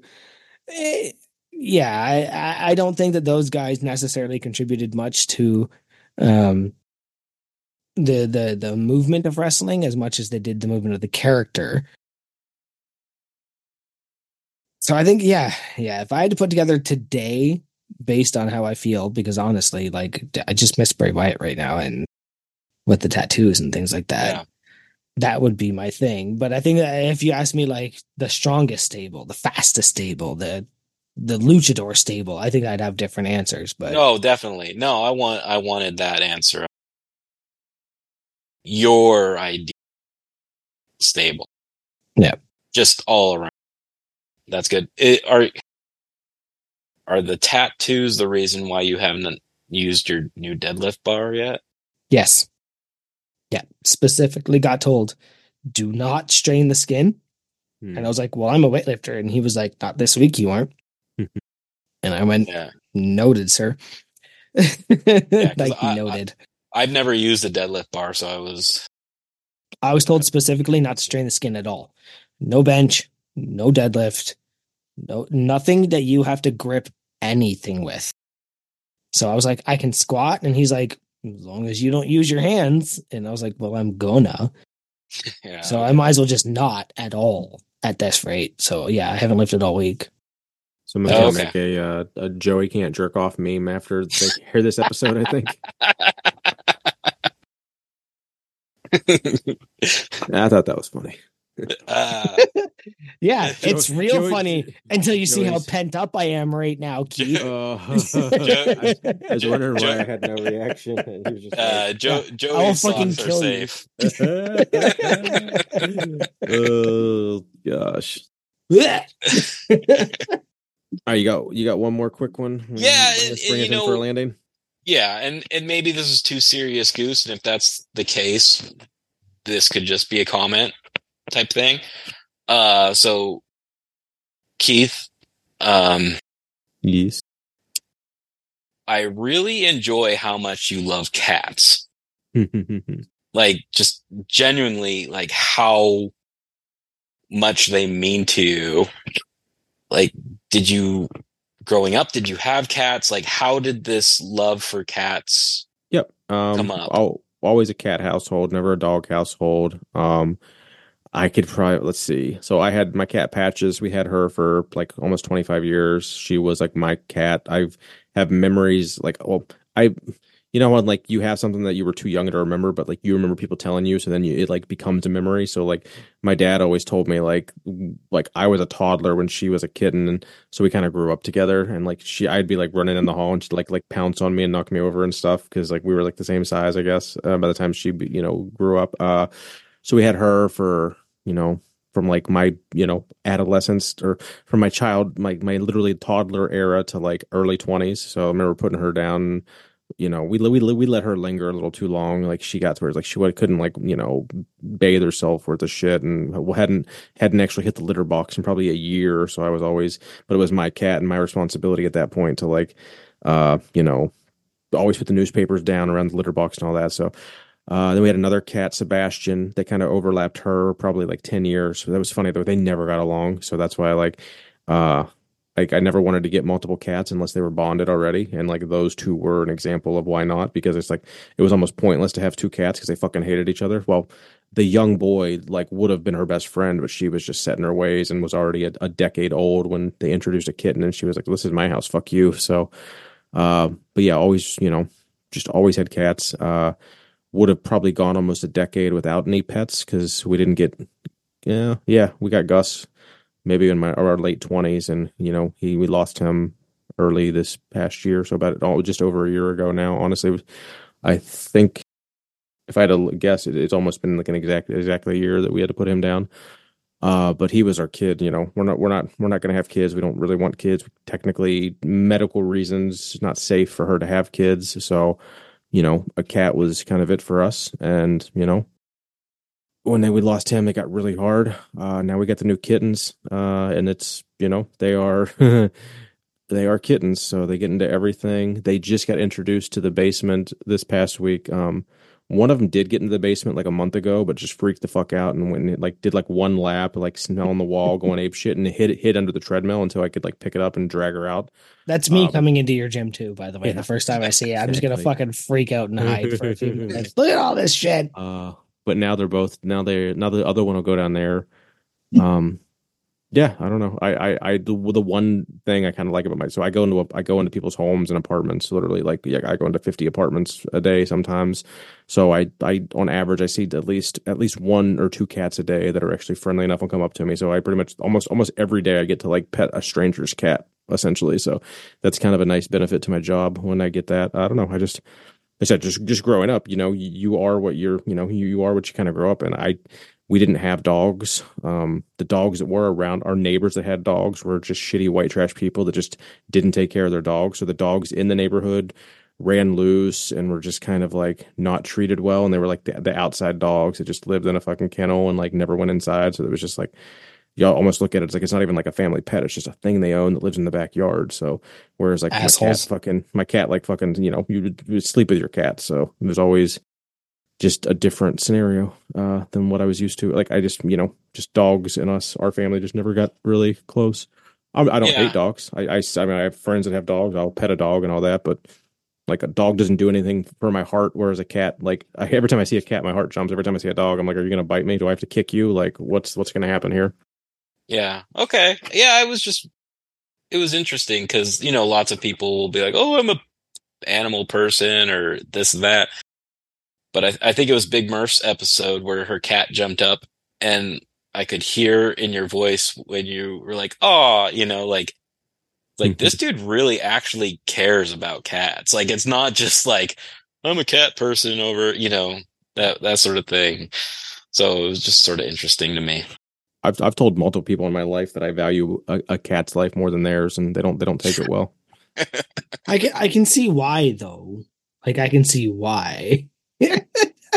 Luckily, I work in a place. Sorry, not live in a place. I work in a place where dogs get trained. So where we work, we're right next to like a dog training facility. So I have the luxury of people bringing in dogs that are being trained to be service dogs. That's cool. And if they're young enough, you get to say, "Hi, are you socializing?" And they will go, "Yes, please. Come pet this puppy." No. And have you ever heard the best fucking phrase in your life? Yes, please come pet this puppy. Because otherwise, service dogs are forbidden dogs. Oh, Those yeah. are forbidden dogs. Nope, you're at work. I appreciate you. Support everything you do, sir. But yeah, cats at the same time too. Like you got to come meet Steve's cats. You at some point you're gonna have to come up here and meet these fucking vicious, feral, psychotic animals that are Steve's serval cats or Savannah cats or whatever they are. And when I say that, I mean, no, they're adorable dummies that just want to cuddle and probably bite you a little bit, but like in that way that you're just like, hey, stop it. Now, are you talking about cats or just that sound like you described like 80% of crew?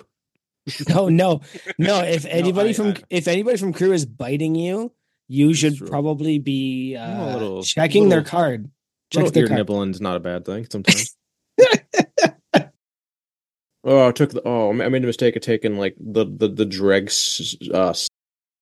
sip of the Spindrift, and oh my god! You know what's funny is when I was down at Trader Joe's, I saw the Spindrift and was like, I'm not buying that shit. That shit looks weird. I'm glad I made the right decision. Glad I opted out. There was when I was down at Target, the watermelon Liquid Death. So Liquid Death apparently has just like gone into everything. It just like flavored fucking everything. And I was like, I want one of those. I don't want a whole 12 of those. So I opted out of it. So if anybody like wants to go ahead and buy some Liquid Death watermelon, I forget. I've had the melon one. That's the one I'm talking about. Yeah, probably. I had it. The 7-Eleven by my work had it, and they for some reason now they have 20-ounce cans. Yes, that's actually. Yeah. So I keep bringing them to the podcast, thinking I'm going to open one of these, but the damn thing's the size of my forearm. Like I'm not ready for that. I'm not quite prepared. Not ready for 20-ounce can. Fucking thing's the size of a missile. Like I'm not here for that. That's actually why I keep saying I've got Liquid Death this week, but I'm not opening it because I just don't have the time or patience to drink that much water. There's beer to drink. All right. Is there anything else we want to get to? Any more wrestling? Is that all your questions, Andrew? No, I mean I had a serious one for you. And hit me. You don't have to answer it. I genuinely enjoy being a dad. It's one of the greatest things in my life. And I can tell that you do too. Yep. I can tell that not only are you a good dad, you genuinely enjoy being with your kids, which is like, one of the greatest things. So, I was just thinking about like little things that I always knew that I wanted to be a dad and wanted to have kids and to show them this or that or to, eh, but there are little things that I catch myself that like I didn't realize I would love so much. Taking my daughter to gymnastics class and seeing her eyes light up as she's doing, you know, doing her gymnastics, or my son just had his birthday, and just seeing how like proud of himself he was that he was wearing this like birthday. These are things that when I had envisioned previously what being a dad would be like, they're just like little things that I didn't realize. And you'd spoken about something before about taking your son to like a botanical garden or something, like how that was something that's special to you. But I didn't know if there was, and you don't have to answer it. This could just be a comment, but if there's anything like little thing that you didn't realize that is just really special to you. And if you don't want, I just wanted to say that that's something that I really, what I see. Yeah, I don't want to. And we always do this. We always end this in this sappy, serious. You guys got to bring at least one comedy question, guys. But no, this is a good one. I think Joey's good. So, being a parent is, you're confronted with a lot of your own impatience. You're confronted with a lot of your own, like, fuck, how do I deal with this hard thing? Right? Like your child annoying you, and it's just a child and you can't deal with it. And then one day I was reading a story from somebody who had lost their children. And they said specifically that their child used to love slamming the screen door. And then every day their kid would wake up and go outside and they would fucking slam that screen door. And God, we hated it. We yelled at them and we tried to discourage it. And we got so mad. We got so frustrated. And then our kid died. And goddamn, I would wish that kid would slam that door one more time. That's all they wanted, was to hear that kid slam that door one more time. I approach parenthood with that same approach. My only goal, guys, is to be a better dad than the dad I had. That's all I ever wanted. Just be a better dad than the dad I had. My biological father was not great. The one that we live with now was the best version I could have had. But obviously, there's just things that you can learn, things that you can do differently. I think right now, my favorite part of being a father is genuinely, it is hard too, because like they yell, they scream. I hate when he hurts his sister. He's 4, she's 2, and he's just mean to her sometimes. And I understand that that's like kid brain, like they don't understand better, but like I just want to teach you to be better. Like don't hurt your sister, don't do that. So ultimately, I love when they show me something they're excited about. And that's it. That's it. Daddy, read me this book. Well, this fucking book sucks. This book sucks. But you want me to read it again for the 3rd time today? I'll try, man. I'll get through it. I'll do my best. Because it's your favorite book right now. Hey, Daddy, that song you played earlier. Earlier I posted on Instagram, Diggy Diggy Hole from fucking Windrose. It was some stupid song. I am a dwarf and I'm digging a hole. Diggy diggy hole. Dig in a hole. And my kids sing that to me because they want to listen to it with me. Well, hell yeah, buddy. We're going to put that on again and again and again. And we're going to experience this same thing together. It's the same reason my wife loves me. It's when somebody is so passionate about something they want to share with you. That's all they want to talk to you about for a few minutes. So yeah, maybe that's what I'm getting at too. That excitement, just loving seeing their excitement. Yep. Something I didn't expect. It's just I never would have expected that. Like, Yeah. Daddy, look at these fish. They're fucking dumb fish. Who cares? But he's never seen fish before. And I will bring you to those fish every chance I get to get that excitement again. Yeah, very good. That's my questions for you guys. Sorry, that was way too serious, Goose. Yeah, there. so is there something funny? Like, So I we don't have know. this game we like to play. I think we're good either. I think we just hit the 3-hour mark, boys. So I say okay, Keith, what do you think of we Will did it. Ferrell? We did it. Will Ferrell is fucking shit. He is the coop of comedy. Not even, I can't even say that. Like, well, yeah, because I don't think he's sold out. I think he's always been who he is. So that was a bad analogy. Well, I don't know. What? I don't want to talk about Will Ferrell. He's not funny. He's kind of funny. He's funnier than Big Matt. Oh, yeah. He probably has more followers than Matt. Oh, I had that totally ruined it. I had a bunch of questions for Big Matt. I thought he was going to be here. Well, we like it if he was here, but he just opted out. He just what's one I'll answer for Matt. I know him pretty well. Him and I. We got to know. Okay, but only if you do a Boston accent. Oh God! Yeah, here we go. Improv time for Keith. I can't even because I'm just gonna have to raise my voice, and my wife is gonna already be pissed because I'm keeping her until 11:30. My wife. No, but I do think it's hilarious. My little brother is sending me mostly squat videos, and my little brother doesn't lift. He doesn't follow any of that stuff, and he's sending me mostly squat videos. I'm like, yeah, this dude's in our Discord. He never shows up to the podcast. What That's what's great. The deal with not showing up to the podcast? Yeah. All right, guys, where do we find you? Him on in the future. Where do we find you, Keith? Give us where we find us. So website unpaid. Fucking orange glasses. You're still wearing those fucking orange glasses. I've taken them on and off a few different times. Fuck off. You're gonna hurt yourself, man. All right. Unpaidinternpodcast.com.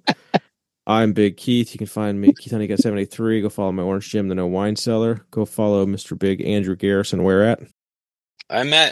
You can follow me at Clawtron, CLAWTRON on Instagram. I think I'm pretty funny. I don't post very much, but you like rocks? Yeah, I like. We all love rocks. And I'm on the Discord. So Big Garrison Andrew. Perfect. And Joey, where are you at, buddy? Joey _ Molesko, MLECZKO. And again, apparently most of you aren't following me, and that's kind of fucking hilarious. Like, I have guests coming up in the next 2 weeks that don't follow me. So that was interesting to find out. And also I'm just Big Joey on the I'm the original Big Joey. There's other Big Joeys. I think there's like 3 now, isn't there? I think there's more than 2. Yeah, but I'm the OG. All right, boys. We'll see you next Tuesday.